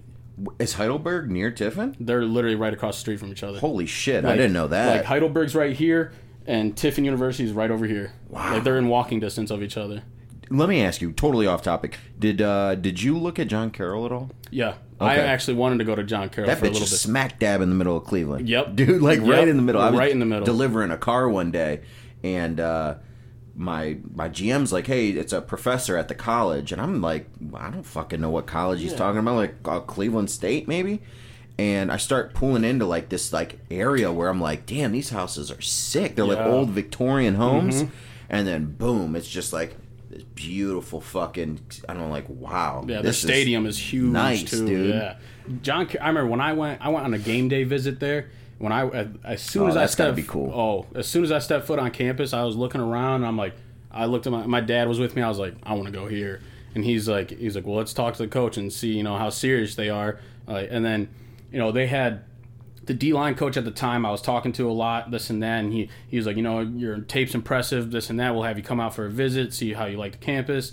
And ultimately it just came down to like the price. I was like, once they said they said like $60,000 a year, I threw up in my mouth, and I was like, all right, I don't know if this is the place then, maybe not. Then they ended up having a coaching switch. Their head coach left, they got a new head coach, so I was like, they lost contact completely. So I was like, all right, it was whatever. meant to be. Exactly. So I looking elsewhere, it was ended up being my final three were in no order, just Heidelberg, Otterbein, BW. Mm-hmm. And where's Otterbein? Is that where your sister went? No, she went to OSU. No. Oh. Where did Mia play? Edinburgh. Yeah, sorry, that's in PA. Wild fucking names. But similar colors though. Yeah. So Otterbein's in Westerville, right north of Columbus. Okay. So and I was really thinking Otterbein because Kylie was going to OSU at the time. Yeah. So I was like, oh man, my sister's right down the road. Columbus is a poppin' area. This and beautiful. That. But then I kind of looked into it, and I knew I wanted to do business because the family business I have. So right. I was thinking like I'm gonna do business no matter what, and it came down to Heidelberg, Otterbein, BW, like I said, and I was thinking like, what's the best business school? And I looked into it, and Otterbein's business school is not that great, nothing special. Heidelberg has a pretty good one. But then BW, I mean, by far was the best business school I was looking at the time. So it just seemed like, and their coach, the one recruiter, Coach O, like, he was a great recruiter. I mean, he came to wrestling matches for me. Dude. He was texting me, calling me. I mean, he came in when I was in TV. He came into TV one time and watched the episode and was like, and I was on audio that day, and it was so funny because this is actually a funny story. So I'm in audio, and Lowry comes up behind me. He's like, hey, there's a coach here to see you. And I was like, oh, really? And he's like, yeah, but he's just going to watch like the episode, and then you can go talk to him. I'm like, okay, cool. Well, one of the girls in the TV class was like, oh, let me play music before the episode. And I was like, yeah, you can play music or whatever. So then she starts playing like Hannah Montana or like Party in the USA. Yeah. That's literally what she was playing. And Coach O walks up behind me, and he's like, so you're the one that wants to play college football, and you're playing this pussy ass song? And I was like, damn, he got me. Like, it was just funny. Right. So like, I was like, I promise I'm not like this. Like, it was funny. But I mean, so I talked to him for a long time about, what opportunities BW offers, football, all that. And they were actually in a coaching switch too at the time. But was he still going to stay? Yeah, he was still going to stay. But their head coach they asked him to resign because he just wasn't winning games for BW. Shit was happening, right. So then we brought in Hilvert, and Hilvert's a madman. That's your head coach? Yeah. Okay. Madman, football genius. And You've told me about him. And I remember... So I went on an overnight stay at Otterbein, and on my way back from Columbus, I'm on 71, about to get off in Ashland. Next thing you know, I see Coach O's calling me, and I'm like, that's kind of funny. Like I just left Otterbein, whatever. And he's like, he puts me on speaker, and he's like, hey, you're with Hilvert too, our new head coach, and me. Like, how you doing, whatever. And I was like, it's a draft call right there. And I was like, well, to be honest with you guys, I just left Otterbein for an overnight, and they're like, oh, that must have been horrible. And I was like, I'm not gonna lie, it was actually kind of fun. Like we went out to these parties and everything. We went out to the bars, and I was like, man, Otterbein, I was really fucking with it. So I was like, Otterbein's kind of at the top of my list right now. And you got to give him a hard time too. Exactly. But, it's give and take. Exactly. So. They're like, oh, that's because you haven't been out here yet. And I'm like, okay. Well, so that on that same car ride, just left an overnight, scheduled another overnight. And Noah Jackson is a freshman at BW. So is Todd Hastings. Both of them I'm really close with. Grew up with both of them. super close friends with them. And they're like, why don't you come stay with Noah? And I'm like, all right, yeah, why not? So I text Noah and I'm like, yeah, I'm coming up this weekend. I'm going to be your overnight. And he's like, oh, we'll have a good time. And I'm like, all right, cool. So then I go on the overnight, and it was just so easy because Noah I've known my entire life. So like, he told me the ins and outs. He did not, didn't hold anything back. Told me everything to know about BW, what it's like, you classes. Need that too. Exactly. You do. It was like, it really exposed me to like what it's like to go there. So after looking at that, and then they were in their spring practice. So on Friday night we went out or whatever, and it was cool. Went to some parties. It was cool to see those. I remember thinking like, man, these parties are jumping for a small little school. And so for anyone that doesn't know where BW is, also, I mean, pretty much west side of Cleveland, I would say, to sum that up. What city is it exactly, though? Berea, okay. Yeah, Berea Mid-Park. We were literally just saying that. Yeah, so Berea, Ohio, and they were, BW does a great job of, like, using a lot of buzzwords, having a lot of opportunities, like, so the rec center, first off, is beautiful. The rec center is so nice, top of the line equipment. I mean, huge track inside, basketball courts everywhere, weight equipment, and all that. And they're saying how, our spring ball practices on Saturdays are at the Browns facility, right up the road. And I was like, so you mean I get to go to the Browns facility and practice every day? And they're like, yeah, in the spring, we go there on Saturdays. That is some next level shit, though. Oh yeah, and I was like, man, so we have access to all these facilities, and like, it's just crazy. I was like, I gotta be here. Like, once I went on my visit, I was like, it's said and done. Like, I'm going here now. So, answer me this, because I always thought being a recruiter, especially me and like the way I am as a person, would be a cool job. They're basically a glorified college salesman. Yes. They kind of get you in there. By any means necessary. Yeah. They sell the school to you, Right. And, so... Noah shows me around or whatever, and I was just... they went to him like, don't fuck this up. Yeah, we need this kid. Yeah. And it was a lot of fun, man. I mean, it really opened up my eyes, and like I said, I just knew right away. I was like, this is the place I got to go to. And so then leading up into that summer, like, I was thinking like, man, I'm going to go play college football. It's time to take like training to a new level. So I was like, I'm done like kind of doing this thing on my own. I want to like actually, seek out some professional training help. So I used Which is good. Yeah, I used to go to T3 in Avon a little bit. And for anyone that doesn't know what T3 is, kind of explain what exactly T3 is. So T3 is like, I mean, I recommend any high school athlete, college athlete, pro athlete, like, they have it all now. Like, a lot of the any sport. Any sport. Like, they had swimmers there, tennis players, football I didn't know players, that. I didn't know basketball, they had swim. You name it, golfers, discus, throwers, track athletes. I mean, literally all athletics. That's like, good. They have lacrosse players. I mean, I can go on, everything. And so T3 was founded by Mike DeAndrea, who was a great athlete from Avon Lake in our conference, went to Ohio State, played there. I think he was an All-American, great athlete. So that is just sports performance training to the max. Top of the line coaching in their own sports. Yeah. I mean, they just built a brand new multi-million-dollar facility. I mean, I went when they were a little bit smaller. It was like this big storage warehouse. They rented out one end of it. I've been there. Yeah, I've been there for a birthday party one time, and I was like, what the fuck? Yeah. And then we started having practices there, and I was like, this is kind of fucking cool. This blue turf and everything. It's like you don't Boise see that type shit, right? It was cool. So, and you see they had this, I mean, they know everything there is to know about training, performance, nutrition, you name it. They have it. Like, they have, everybody has a high-end college degree. They're very high professionals. They will, James D. Biazio, I think is his last name. He was a great trainer for us. He actually came in when we were in high school. He did some of our trainings. Oh, so he would work with football directly. Yes, yeah. Okay. So he was a football and baseball guy mostly.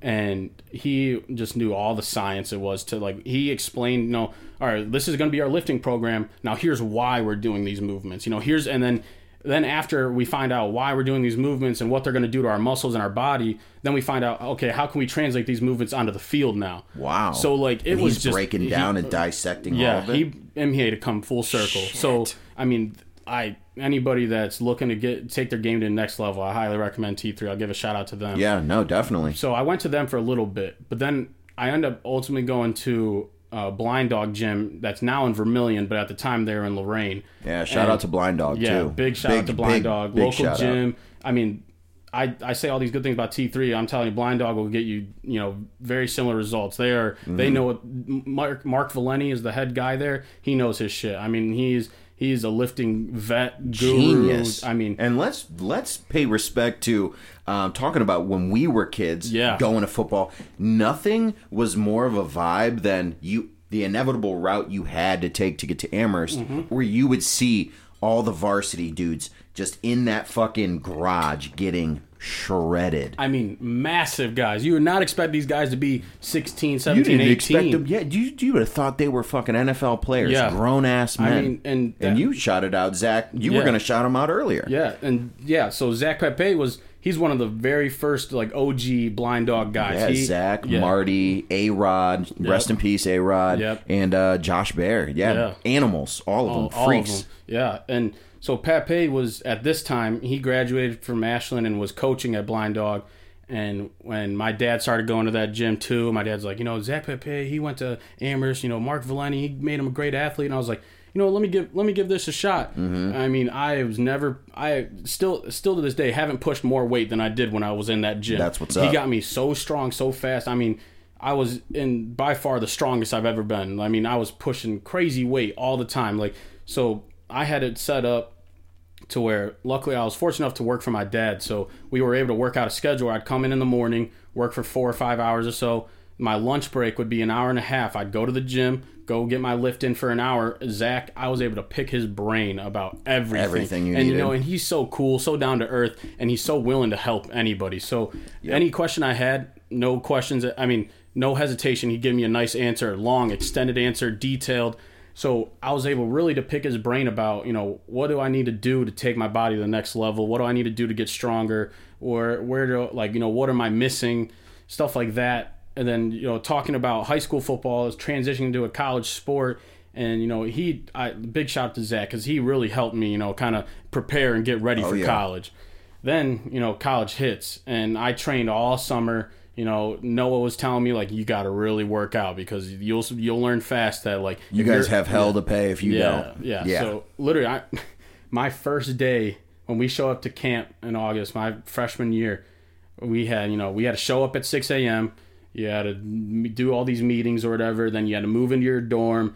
And, I mean, they had this itinerary from 6 a.m. till 10 p.m. We were doing something. First day was also the day you had to run that circuit, right? That's what I was just about to say. Oh, please tell them. That makes me not want to work out. So after I move in my dorm, whatever, we also have to do the NCAA physicals or whatever. So we go to the training room, and I'm in the training room, and on the bottom of the itinerary, we realize it says, physicals for, a 2 to 3 hour block. And then right after it said running test, and that's all it said. And then we had a meeting earlier that day, and Hilbert said, bring your tennis shoes or your cleats, where we have something special for you guys tonight. And we're like, special? What are you talking about, special? Whatever, all right. And everyone's like, oh, it's our conditioning test. And all the seniors are like, I hope you guys are ready. It's gonna be hell. Yeah.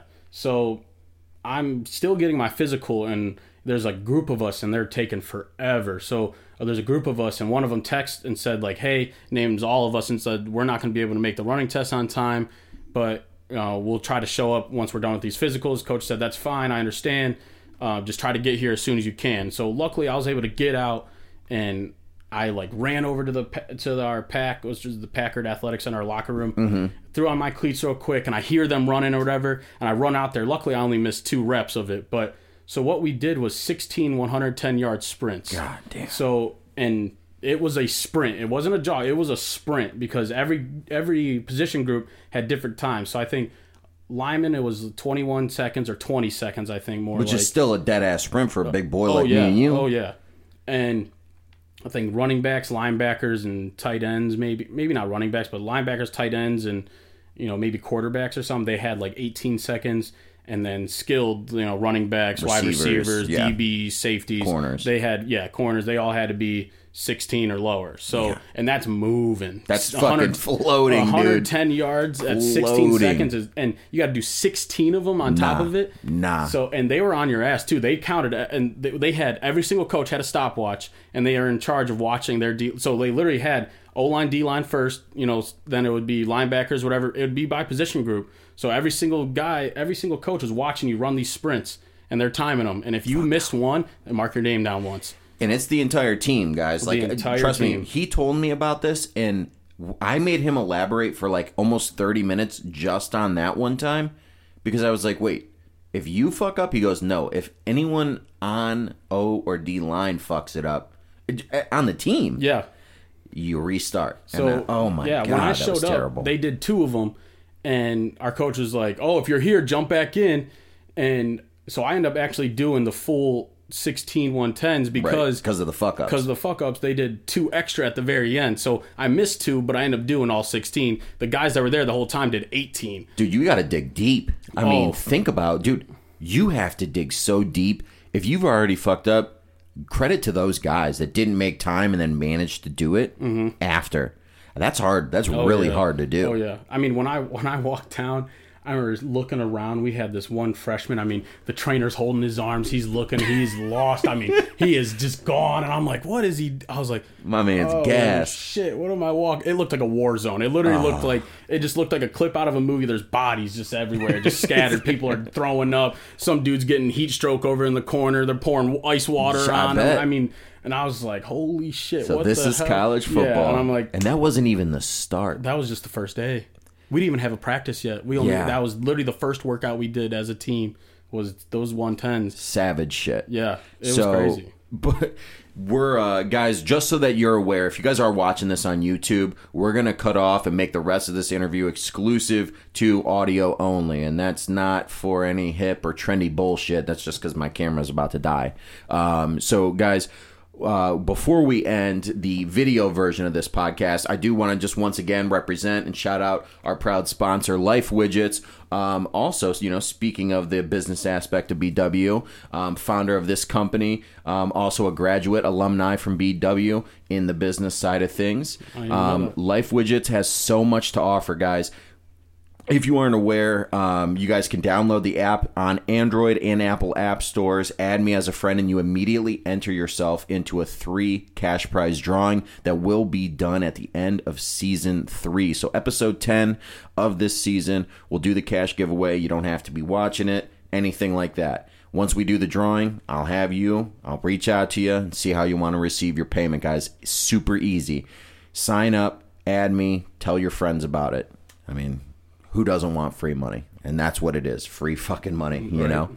Life Widgets has so much to offer, guys. If you guys worry about people selling your personal information or third parties kind of getting in the way, you don't have to worry about it there.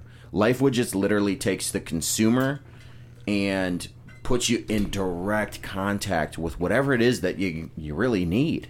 From bars to restaurants to cars and banks.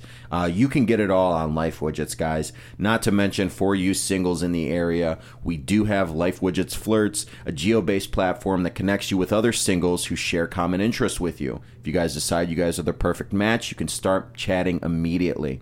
Guys, sign up. I'll see you there. Super excited. We're going to take a quick break, and we'll finish the rest on audio. All right, guys, quick break. We're back. Audio only, so this is exclusive. If you guys are listening to audio, this is the only place you're going to find it. Now available SoundCloud, Apple Podcasts, Spotify, and some videos on YouTube, all at the Mind If I Crash channel. Subscribe, like, leave a comment, tell your friends about it. So, I'm here with Cam Haslage talking about his college football career, and we just touched base on the first day of not even practice of hell, of straight hell. So you get done with those circuits. I'm sure, I mean, it's your first day. Is it your first day of school? No, not yet. Okay. We showed up 2 weeks early, so we had, y'all ain't doing no partying that night. Nope. We had two weeks of all. I mean, when I say all day, I mean breakfast 6:15 sharp every morning. That's early. And you had to be there. If you weren't there, you're running after practice for that. So 6:15. When I was a freshman, though, the varsity would go practice right after breakfast. So they'd have like an hour break roughly. Practice started around 7:30. They'd go from 7:30 till about 10. So about 2.5 hours, and then they would go out to lunch. The coaches would have to stay. Freshmen would go out. Now we had another 2.5 hours. So then the varsity guys, they would only have like a half-hour break, for their technical lunch. Yeah, for their lunch, because then half the coaches would leave during our freshman practice, and they go watch film with the varsity guys now.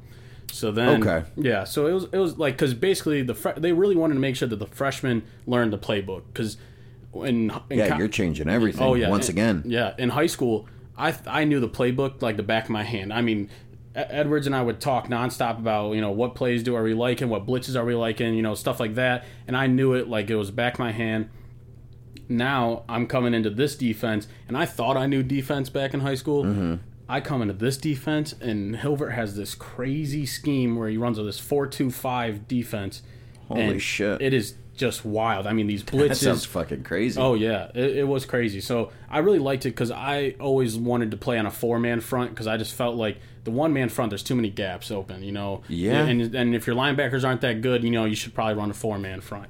So when I learned this defense, I mean, the whole first year I did not learn it. I was not confident in that defense. I went through a whole season. And that was his first year too? Yeah, his first year. Okay. Yep. And I was not confident in that. And you learn as you go. So sophomore year comes around, and I kind of learned it a little bit better. But let me tell you, those camp days, those first camp days, those were real reality checks. I mean, you got guys from all over. I mean, guys from Florida. We got guys from Maine, Arizona, South Carolina, North Carolina. Athletes, all football players. And one of my best friends, Ellis Moy, I'll shout him out, because he really showed me what it's like to be dedicated to something, because he moved from San Francisco, born and raised inner city San Francisco, and he moved out to Berea, Ohio to come play D3 football. Just because he loved the fucking sport? He loved the sport. I mean, I never met a guy that loves football as much as him. And can I ask, how the fuck did they find each other? So he has some family that lives down in Lima, Ohio. Okay. His parents are originally from Cincinnati, I think. And so he kind of already knew about Cleveland, and he's heard about it. And when he was in San Francisco, he was looking elsewhere, LA schools, whatever. They got a lot of JUCO programs, good ones too. And he was looking into JUCO, but he decided, maybe JUCO's just not for him. He'll go, and he thought, Ohio has the OAC. He's always known about Mount JCU, the OAC. That's so cool. He's like, you know what, that's really cool. Let's go play in the OAC. That's a really good conference. So he came out there, and I mean, he really, really showed me what it's like to be dedicated to something. I was like, because he left everything behind. I mean, was he your age? Yep. Okay. He moved out here on his own. I mean, his mom came up on, the first week or whatever it was for moving day. But, he moved out here on his own, was on his own pretty much the entire time. And, all he did was eat, sleep, and breathe football, for a while. And it was crazy. It was just kind of goes to show you that, what people are willing to do to come play some college football. And that was the biggest difference was between high school and college. I realized was these guys aren't here just to play like in high school. You got those, we mentioned those guys that jump after the game, get their jersey dirty, but there's all about this, Instagram flicks and whatever. But, we got guys here for college. We do have some of those guys that, probably shouldn't be playing college football, but they're there, whatever. It's D3 football. That's how it goes. I get that. But for the most part, we had guys that wanted to play football. They wanted to be out there, and that was the greatest thing for me. Was I can only imagine. Yeah, because I went from a school where we had a lot of guys that would just blow off practice. I don't want to go lift today. Making excuses, not skipping shit. No, in college, it's not only we're being forced to go to places and do all this hard ass shit, but everybody knows that deep down we all want to do this and we want to win, It's like you guys are essentially you guys all have to make a sacrifice to play football at that level, let alone in no way do I mean this in a bad way, but at the D3 division, that is some gutter ball. You guys are all just grimy out there getting it. Nothing to lose, making true. His name's Ellis. Yeah. Shout out! I'll fucking shout him out. What the hell? Yeah. That is true love and true sacrifice. Yeah. Just to chase what you love, just to get that feeling. And even with you, saying, yeah, I could have went D2, D1. Would I have seen the time I want because I truly love the sport and I'm willing to give it everything? No. Yeah. I mean, you probably got some guys in D3 that have the mentality that it takes to win a fucking Super Bowl. Oh yeah, You know? I already know, like, and that's the great thing about D3 too is like D3 doesn't get enough credit. I'm telling you, like, people hate on D3 all the time, and I get it. I understand why you would hate on D3. Like, it makes sense. But I'm telling you, there's some guys on our team that could go on a D1 program and probably beat out their starter right now. And there were some guys on our team that, like, they had that mentality that they were just a different breed of being, you know? Like, they literally, like, from the minute they wake up, they're watching tape before breakfast. They're watching tape at breakfast from the practice from the day before. And then they go to practice, and they're asking a ton of questions. I mean, asking to coaches the and coaches. Shit. They're staying after practice, getting extra reps with the coaches, extra reps by themselves, catching passes, dude. running routes. I mean, you name it. I mean, these guys were grinding. I mean, and it really showed. Like I thought I was grinding in high school. It motivates you, though. And I was like, man, we got to take it to a whole new level now. So we had some guys that would be working out. Like he ended up being my roommate my senior year, and he was a D lineman, Sekou. It was my first. That's his last name? Was his first name, Sekou. Sekou Imani. That's a cool name. Yeah. He's from, I think, Dover, Ohio. Okay. So down south. Did not think you were going to say somewhere in Ohio. That name is not what I was expecting. He's a really cool guy. And my freshman year or whatever, him and our other guy, Sharkeem, he was from Twinsburg. And they're running. I see them after one of our practices. We just had, because in college they kind of got rid of the whole 2-a-day thing, and it was more just we got a 3-hour practice now. So 3-hour practice. The after practice we have meetings, film, and then we do walkthrough later in the evening. Even after those 3 hours. Oh yeah. Oh, so you guys are dedicating a full work shift. Yeah, it's not 2-a-days, it's all day now, but it's just one long ass practice, And like just to run you guys, like everybody listening, like just to run you guys through what an average week for camp. Yes, definitely. So an average day during camp, 6:15 breakfast, and when I started getting with the varsity practices, so 6:15 breakfast. They're feeding you? Yeah. Okay. It's the university, so they put money on our little Jacket Express card or whatever, and we swipe in, get breakfast or whatever. Then we'd go into practice at 7:30. You got taping and all that stuff before. Practice for 3 hours. After that, you get a little lunch break. Then you come back and we watch film of the practice that we just had. We watch all that film, and then we do install. So then you'd split up defense, offense, and you would do, all right, now we're going to jump into the defense playbook, talk about that. And then we would split up from there and do individual stuff, so position focus. So I would be with D-line, obviously. Walkthrough pretty much, though? Yeah, okay. Pretty much a walkthrough with that. So we would also watch, we get every single thing during practice was filmed. So our individual sessions of D-line, we had someone with the small camera filming every single drill we did. So even if it was just a drill against some cones, we got someone recording our feet, watching what our footwork's gonna be like. And it just, like, anything that you did during practice was on tape, and you could learn and get better from it. And that, instantly just made everybody so much better because you're able to see everything, And call your own bluff. Call your own bullshit. Exactly. So then from, practice, films, and all that stuff, so that's another 2 to 3 hours of meetings and film. And then we'd have dinner. And then after dinner, we'd go back again, and we'd have a full team meeting. And sometimes we would do, we would do another walkthrough of what we talked about earlier, or we would do another install of what we're going to do tomorrow. And then sometimes we do some team bonding events, like one time we went and played basketball, dodgeball, stuff like that. So that the coaches set up? Yeah. That's kind of fun. Yeah, it was fun. It was cool. And then, by that time, it's 9:30, 10 o'clock at night. That's insane, dude. Yeah, that's and they're crazy. like, all right, now you're free for the night. And it's like, what night do we have left? You know? Bro, I ain't got shit to do. I've been up all day grinding. I'm tired as fuck. I'm trying to go to bed now. We try to get together and go do something after, but, most of the time, people are like, nah, I'm going to bed. So that's just... To be back up at 6 in the morning or earlier, honestly. And that was Monday through Friday. Actually, Monday through Sunday for the first week. Fucking 7 days shit. straight. That was us. And then the second week of camp, it kind of tapered off a little bit because then it was...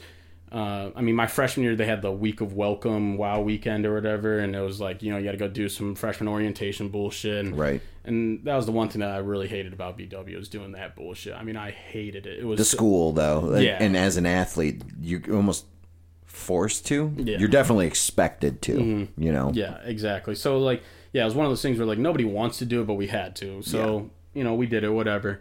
But, yeah, that was, you know, Monday through Sunday. And then, you know, we started breaking it up a little bit as school started to get started.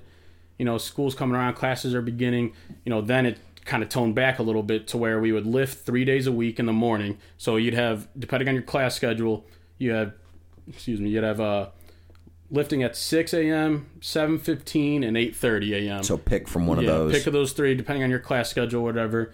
You had liftings, I think there was Monday, Wednesday, Thursday, I believe. And then Tuesdays, Thursdays, we'd have 12-to-1 meetings in between our class schedule. So on Tuesdays and Thursdays, the whole campus shut down 12-to-1 because like so in this way nobody had like no professors had classes or anything during that time. Just for the sport? Not just for the sport. Oh, it was campus wide, and then football just took advantage of that hour. Why So not? you know, if I wanted to go meet with my professor, I could, but our coaches really wanted us to go, you know, have walkthrough, install, whatever it is. So And you want that, dude. Yeah. Like you guys. That's what you do. yeah, You know. So why not? exactly. So you know, we'd go. So those 12-to-1 meetings would be film, install, you know, just individual like position meetings and stuff like that. Then after classes, we would have we would have practice, I think, from 3 until 6:30 sometimes every day, Monday through Thursday. And then after that, you know, some people had night classes after that too. So you would wake up, lifting, class, meetings, class, practice, class, and then you got the night to yourself. So, Still, what night at that point? Yeah, exactly. So, you know, and some of those night classes, like my freshman year, my first night class didn't get out until 9 o'clock every night. So Damn, I'm up at 6 o'clock for lifting, got class at 8 a.m., class until noon roughly, meetings until 1, class again till 3, practice from 3 to 6. My night class started at 6:30. So I'd have to I would take my dinner to class half the time and eat it in class, and like nobody, you know, What else could you do? Exactly, You know? and the professors, they all understood. They were really cool about it. They were like, "Oh, if you're an athlete, eat your dinner, whatever." So it was cool like that. But then after class, you know, if we're trying to hang out, it's like, man, I'm beat. I just had a long ass day. I'm going to bed. Like, forget that. So, I mean, yeah, it was a grind. Yeah, it was a serious grind. I bet. So then you start, obviously. When does the first game? Is it the week of Welcome Week or is it the following week? Following week. Okay. So the week of Welcome Week, we'd do a scrimmage. So we scrimmaged Worcester every single year that I was there. Would you actually play them though, or like in the regular season, or no? It was just a scrimmage. So which is good. And that was like our big thing. That was like the biggest time was like. And I realized fast too is like the talent difference in college too. I mean, we had some studs my freshman year. Like I didn't even see the field, didn't even dress a game at the college level. Yeah, okay. Didn't even dress a game my freshman year because we had 2 guys, Sharkeem, the one I mentioned earlier, and then the other one was Anton. He was from Chicago. Anton was a guy that was going to go D1, got hurt, and came down to D3. Mm-hmm. So nobody was taking his spot. Anton was like a some beast. Last chance you type shit right there. Yeah, and he was a beast. So with some studs there, and I mean those scrimmages really showed, you know, like where you stood as an athlete, you know, and how good you were. Because I didn't even make it to I didn't even dress for the first scrimmage that we had. Like your freshman year. Yeah, my freshman year. Like a lot of us freshmen didn't even, you know, dress for that. Which I guess would be, you know, it's not a failure on your part. Yeah, it's just, you know, just competing. You know, got to get better. That's what it is. So then, you know, week 1 of games started the week after that. So, you know, after the first week of classes, it would be the second week of classes, we would have a game. For whatever reason, all 4 years, or 3 years at least, our first game was on like a Thursday night because of class schedules, because, you know, other colleges are starting at different times, but, you know, they would still have their classes going on. So, and they still want to have their season. So, you know, our first game was, you know, on a Thursday night randomly. It was kind of weird. That is weird. And then we jump in from there Saturdays every day after that. In the day, right? During the day. Yeah. 1 o'clock start. That's got to be wild, too. Yeah. Something you've never experienced. Right. In the middle of the day. That's crazy. When the sun is the highest in the sky, the sun is, I mean, some of those Cooking. games, man, cooked. I mean, I didn't even play. I didn't even dress. I only dressed 1 game my freshman year, And that one game, I sat the bench the whole time. I wasn't playing, and I sweated my ass off. And and just on the sidelines. And I was like, damn, bro, I cannot imagine playing right now. I mean, when it gets that hot out there on a turf field too. Oh man, we had guys going down left and right, cramping and stuff. I mean, heat stroke. It was bad. I used to, so like totally off topic, I used to sweat so much out there that I would literally piss my pants because it didn't matter. Yeah. You know, like I'd just be like, well, fuck it. Like, I don't care. I'm just going to pee. Like, no one can tell.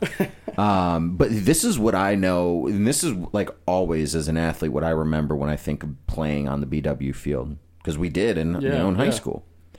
Usually, at least from when I was there, we would play late in the season, so usually it was really cold. But even at track, for like, because I did fairly well in track, it was super fucking hot, and it was like the one stadium where I was like, this bitch is like a wind tunnel, and then a magnifying glass. Yep. So whether it's cold or hot, you can't really win. No. It's crazy. I dealt with that every single week of practice. It was when it was hot outside, it felt 20 times hotter. I mean, 20 degrees hotter on that field. And you say wind tunnel, I thought the opposite. Actually, like once you maybe for those nights, but once you might be right. Yeah. Once you got in there was no wind. Because that field, kind of sunk in. We got that big... It's like in a dome. Yeah, we got that big 18-foot concrete wall that's brown, surrounding the entire stadium, and there was just no wind coming in. So maybe that, obviously I'm more focused on like playing, but like maybe that is what it is. Maybe it's that it's just so fucking cold. That there's no air moving and it's just staying. Yeah. And especially with concrete all around, that shit was frozen. Oh yeah. Yeah, it gets real rough. Yeah. I love that stadium though. I mean, beautiful. Great stadium. I mean, beautiful. It was one of the only stadiums in the OAC that has a full visitor side. Most of the stadiums that we went to either wouldn't have anything on the visitor side. That's so or they'd wild. have like little side bleachers, like little fold away ones. What was your favorite stadium you've ever played at? John Carroll or Mount, honestly. Yeah. But BW is definitely up there. It's beautiful, yeah. John Carroll Stadium is just like, they got this huge stadium. I mean, the home stands are humongous. I mean, their press box is legit. That's dope. It looks like a D1 style, like professional built press box. I mean, it is crazy up there, and the coaches always said how much they love it. So like we're kicking it up here, y'all. Yeah, they loved it. And Mount is always just like they have a real classic, nostalgic stadium because I think they have a sign outside their stadium. It was like it might have been the first college stadium built in Ohio. Wow. Or one of something like that. Something along those lines. Yeah, it's one of maybe just like the first D3 college stadium or something, but it is like one of the oldest stadiums in Ohio. So it was really cool to play there, and also that school is just so hard to play. Like they are just some beasts out there. They're great. Yeah, they're a whole different story, but. I believe it. Yeah, they got some crazy athletes, but their fans were just as wild too. I mean, there wasn't a single game. I mean, even when I played JV in college at Mount, their stands were packed. So is it weird, like having student fans, like with Amherst, or just when you're anywhere in high school, you grow up with these kids, you see them, and obviously such a condensed area, so they cheer for you because they know and love you. They obviously, when you have a student section in college, it's a huge campus, no matter what division.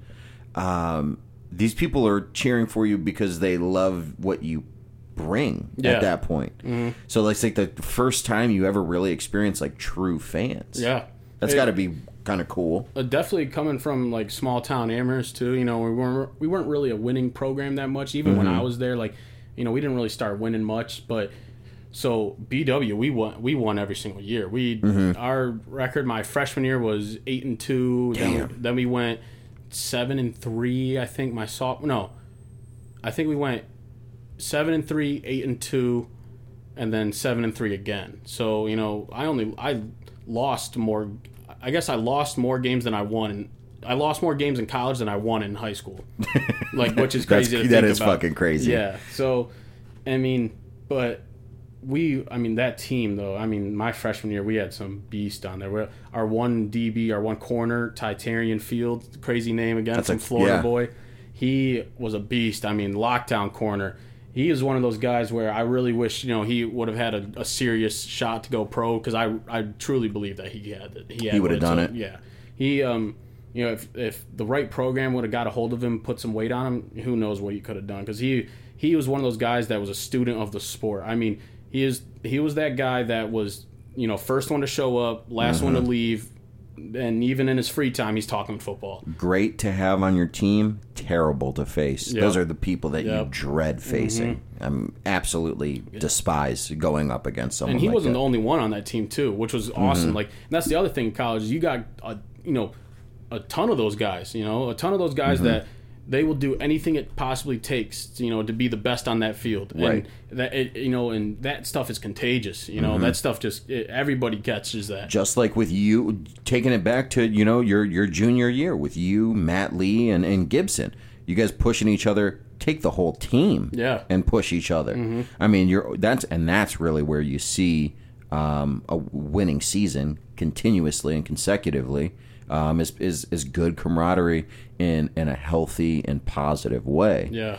Because that's the main thing. I mean, obviously you have your rare occasions of people who are just freaks of nature, and good or not, they're going to get scholarships, But at that college level, it's like, for the most part, everyone's there because they love it or they're good enough to make it. So you don't have to worry about like the kind of the BS like we were talking about earlier. And that's awesome. That's amazing. Yeah, and that's the other thing about D3 too, is like there's no athletic scholarships, So people kind of forget about that. Like, so the athletes that do play, we're not playing for the money that we're getting, because we aren't getting any money. We're playing because we love that sport. Exactly. So I'm sure at the D2, D1 level too.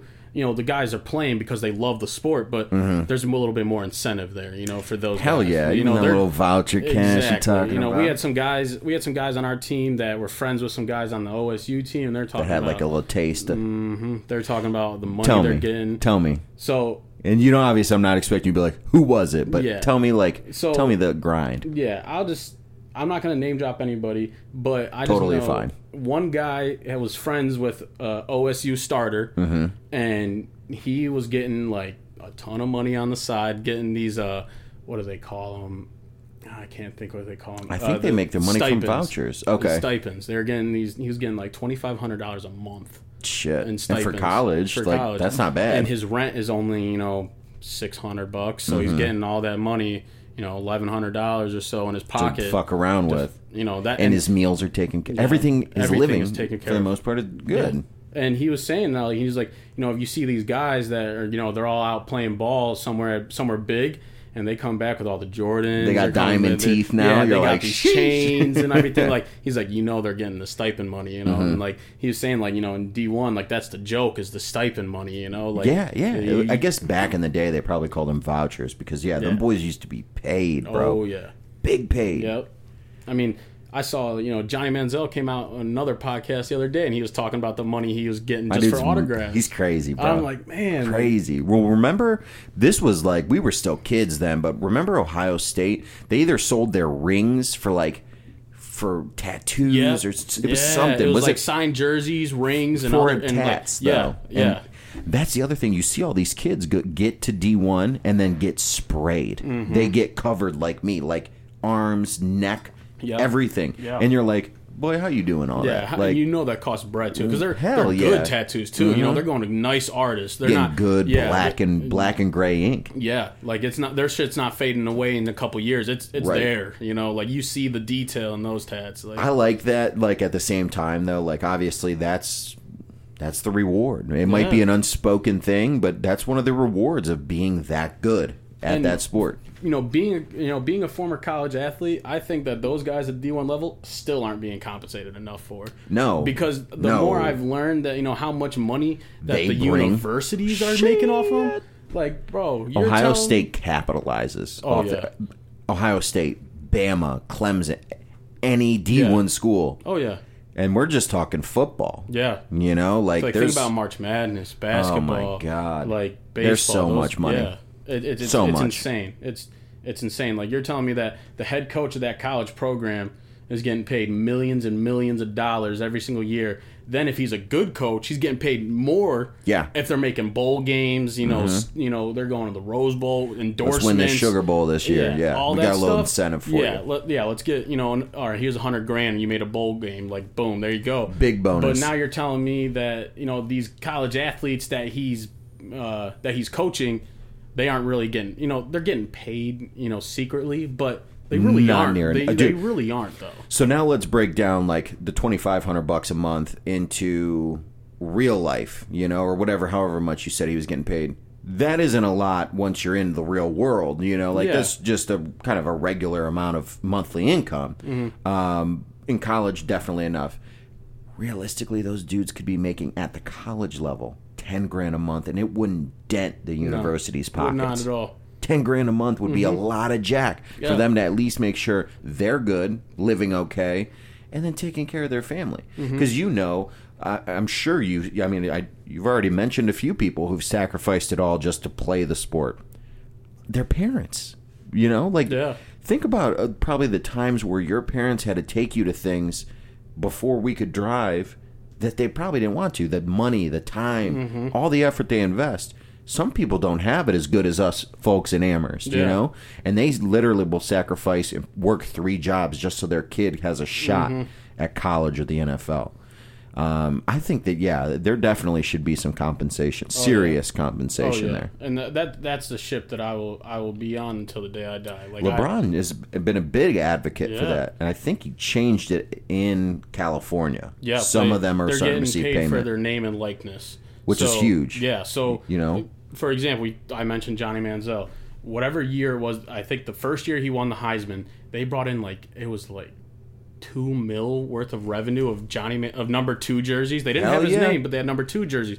Think about how much money he could have been making, you know, if they were just let him, you know, get some of that, you know, like, because obviously they're buying number 2 Texas A&M jerseys because of Johnny Manziel, not because of Texas fucking A&M. Exactly. They're not, you know, nobody's gonna be, oh, I want a number 2 Texas A&M jersey. Like, nobody wants that shit. Not at all. Oh, I want Johnny Manziel, Heisman winner. Yes. I want his jersey. And put his last name on it because that'll look cool. Exactly. You know, but you can't. No. So there could be a lot that stems just from that scenario there. And I think that it'll, you know, now that California is allowing that, I feel like the recruiting is going to be insane for USC, UCLA. It's going to force everyone to do it. I mean, think about the Trojans. Their student section is debatably probably one of the best in the nation. One of the most ruthless places to play for an opposing team.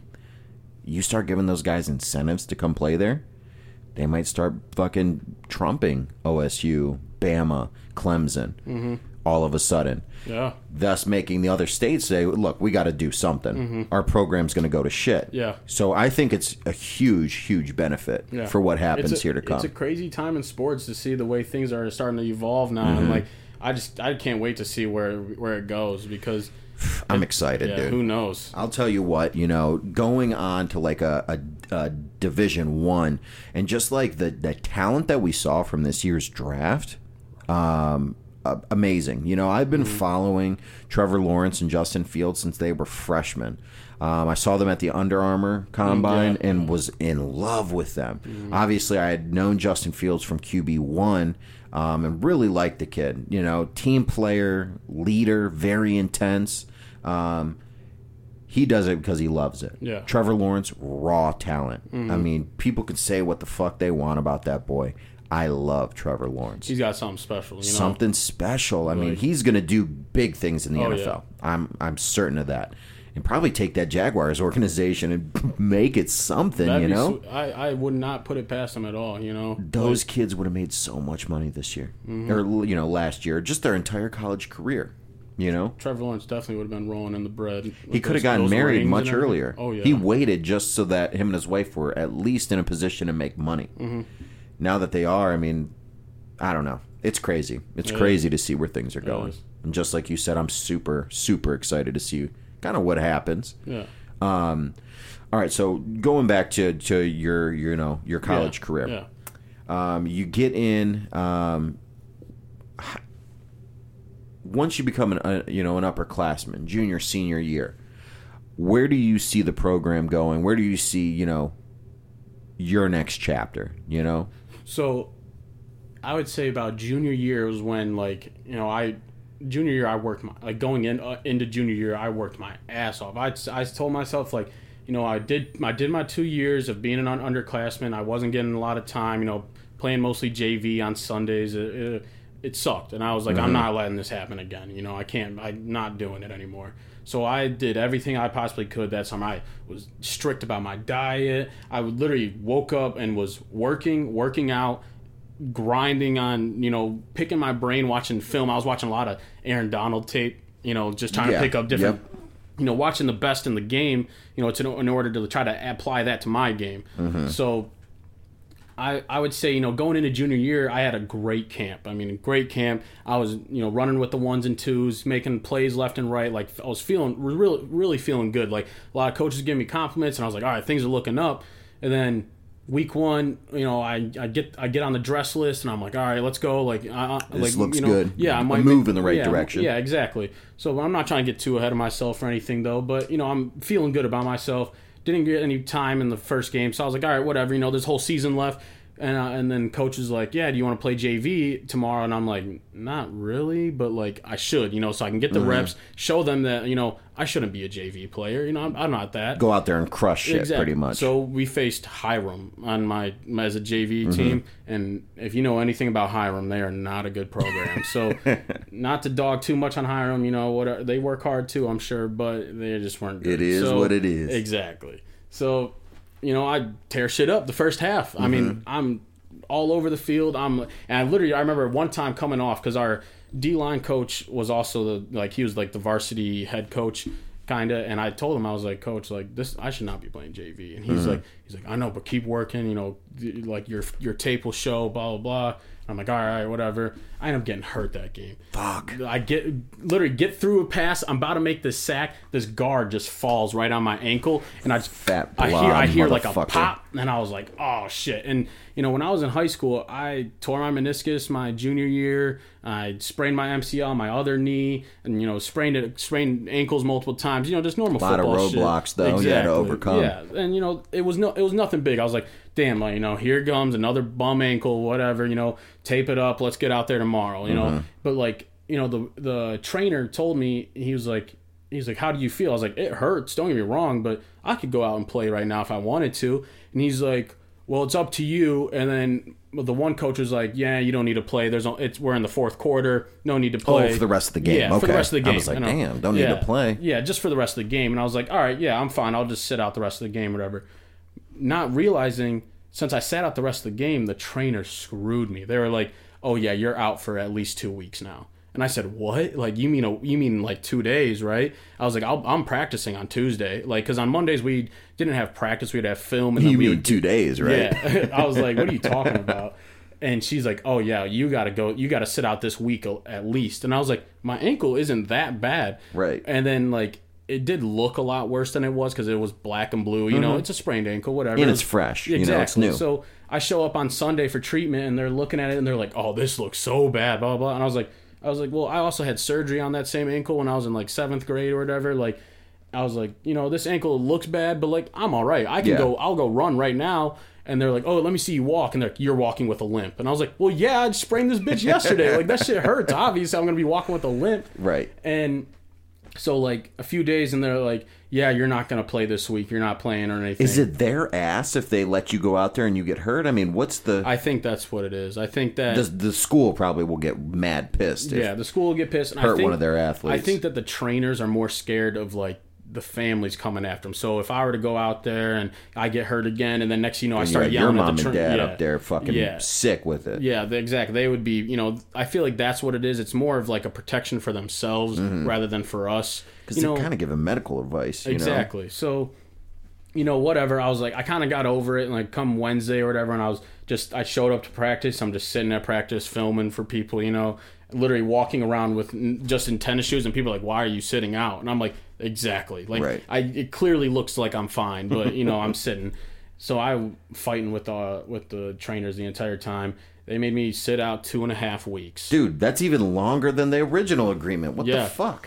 So 2 weeks, and then finally, we had our second game of the season, or third game of the season now. So I really only experienced one game. At that point, 2.5 weeks. My spot gets taken on the dress list. You're feeling out of the loop. Hell yeah. So, that's how it goes in college. It's like if you mess up, your opportunity's gone. You mess up or get hurt. Exactly. And they were saying, and the one thing that the coaches always preach was like, make every opportunity count, because all it takes is one opportunity for your spot to get taken. Yeah, and so, you don't know when the next one comes. And that's what happened. I don't blame the coaches for it.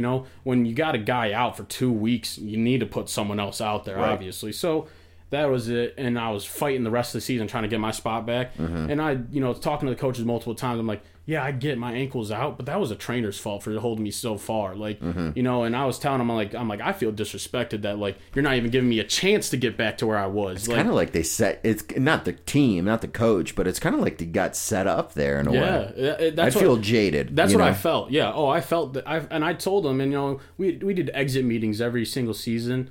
After the season, meet with your position coach, position coach, defense coordinator, and head coach. But our defense coordinator was our head coach, so it was just two meetings.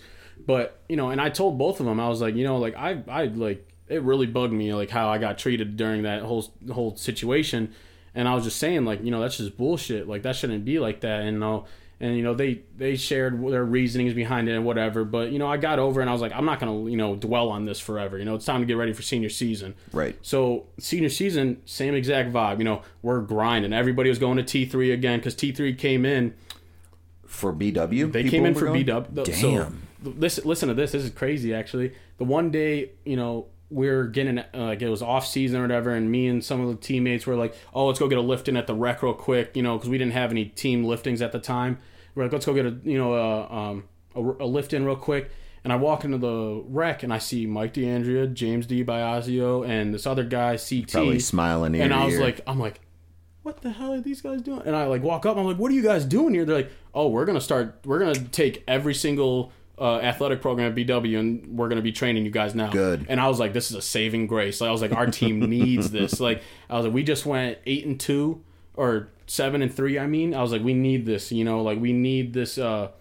We need this training. It'll potentially be so push good for a perfect record. Exactly. So the vibes are just, everyone's like, oh, things are looking great. Let's get going. BW, this is our year, senior year. We're coming out swinging for the fences.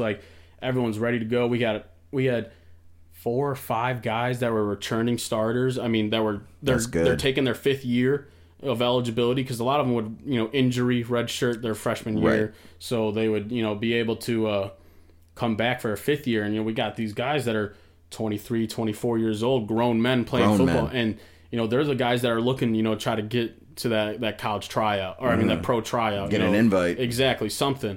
So we're looking great. And then next thing you know, COVID hits.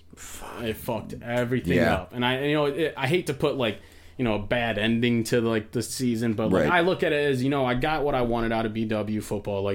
They taught me a ton. I feel like they have made me grown as a man, athlete, professional in so many different ways, and they have prepared me for life, because I look back at it now and I think about it, I'm like, damn, how did I go through some of that shit?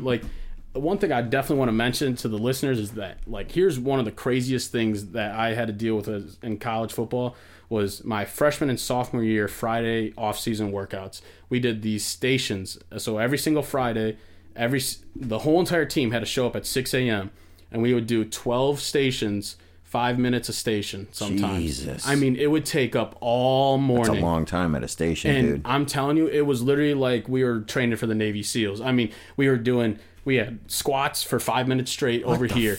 You're benching over here. You got pull-ups over here in the weight room. Then you got box jumps. You got we're doing abs with the 45-pound plate. We're doing all this other crazy stuff. All right, now we're gonna run out into the hallway. We got foot ladders going. We got we're doing vertical jump, stuff like that. We're doing vertical jump for 5 minutes. I'm out. Dude. Yeah, it's just crazy wall sits 5 minutes. Pass this plate down the wall of the line. We're running stairs with 45-pound plates, doing abs in the one room, we used to do this push-up paradise. So all my BW guys, we always talk about push-up paradise.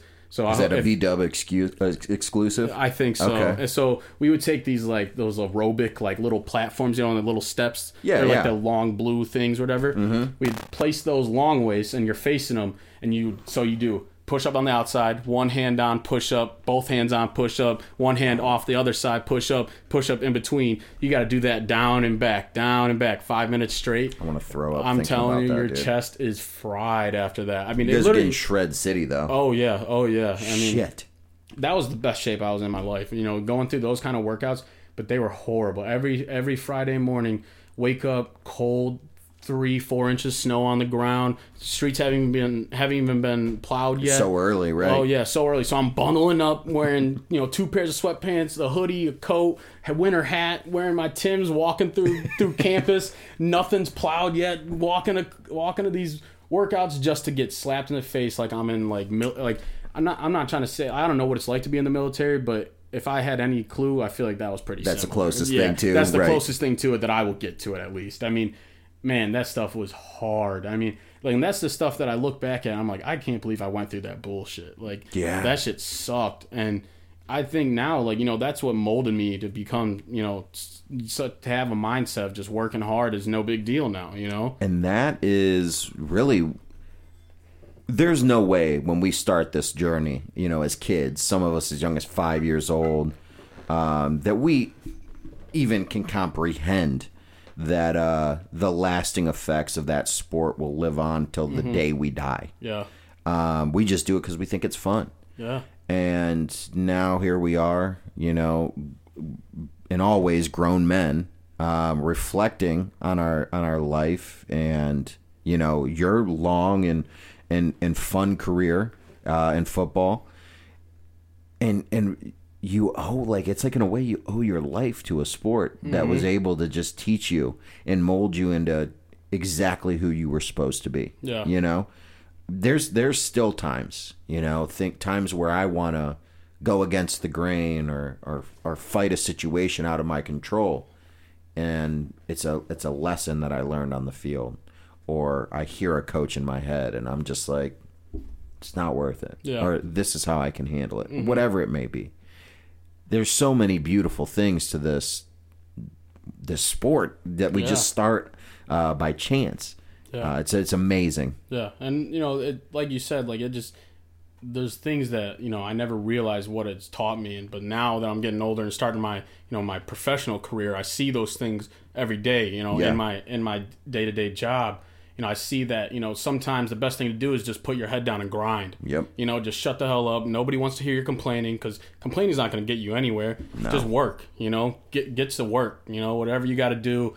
If you got a business meeting, in a couple weeks and you got to do a presentation, it's like, well, instead of stressing and freaking out, I got to do this presentation, got to do it. Why don't you prepare for it then, get to it, practice the presentation, set it up. Just like, football, I got a game. Well, what am I doing bad? Well, last week I was bad at my pass rushing. So you know what I'm going to do? I'm going to hit 5 different pass rush moves every single rep I get. I'm going to try to work on these pass rush moves. I'm going to go watch some film. Yep. It's the same thing. And it's break, even if you just have to, with me, I can make 300 calls a day, break it down into reps, bury my head. Don't start fucking worrying about when's lunch, what's fucking so-and-so doing over there. Pick up that phone, grind them out. Do fucking sets of 20 if you need to. Yeah. Put it down. Take a breather for a second. Get back to it. I mean, there's so much, especially in the business, sales. It helps tremendously, and there's no telling what it'll do as we grow further in life. But I'm grateful for it. Yeah, definitely. Through and through. Definitely. It's an opportunity that I hope and wish everyone can get, regardless of the sport.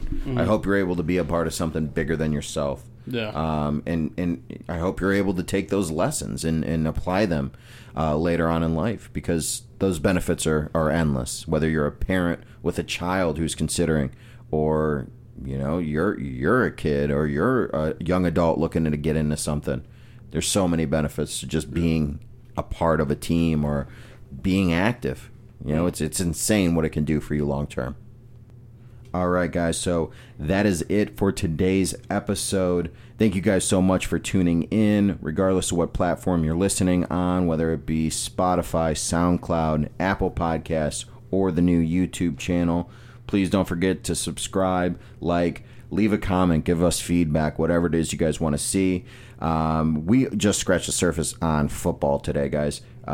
Between me and Cam, we've got fucking decades of stories to tell and things, funny stuff we've been through. Oh, yeah. That we might just turn this into like a 3-part series to get everything out there because they're good. It's good stuff. Oh, yeah, there's definitely more I want to talk about. Right. I wanted to get to it today, but, football, I could talk for days about football. So yeah, and this was good. I think we break it down by category. We got a ton that we can cover. Exactly. Thank you so much for being here, though. No, thanks for having me. Of course. I'm glad we finally made it happen. Seriously. Anyone you want to shout out? Anything you want to say before we close this episode off? I guess, looking back at it now, I guess, like, the main thing I want to say is just that, it sucks that football ended the way it did, going along the topic. It sucks that COVID kind of ruined it and that, I end up choosing not to play my 4th season. And looking back at it, though, I regret nothing about it. Football, tons of ups and downs, but I look back at it, even every time that it sucked, it was so worth it. Yeah. And quick shout out, to my boys out in BW too, Jason Hughes, Ellis Moye, Jack Merritt, Jake Liberati, all those 205 guys. Those are the homies. I'll shout out the Amherst guys too that I didn't mention, Mark Harris, Austin Steeroff, Jared Braddock, Johnny Matak, those are the captains. The boys, Matt Lee, Todd Hastings, Noah Jackson. Yeah, just showing some love out to the boys. Absolutely. Guys, I hope you guys enjoyed this episode. Before we close it off, this is like the 3rd time. I'm giving them hella airtime today. Don't forget, guys, if you guys want to enter into the cash drawing for Life Widgets, all you got to do, download the app, Apple and Android app stores, add me as your first friend, and take advantage of everything the app has to offer, whether it be finding your next job, looking for a bar, making dinner reservations, even using its mobile banking, or even buying a car. It's got so much to offer, as well as being a full operating social media platform, guys. We'll catch you next week.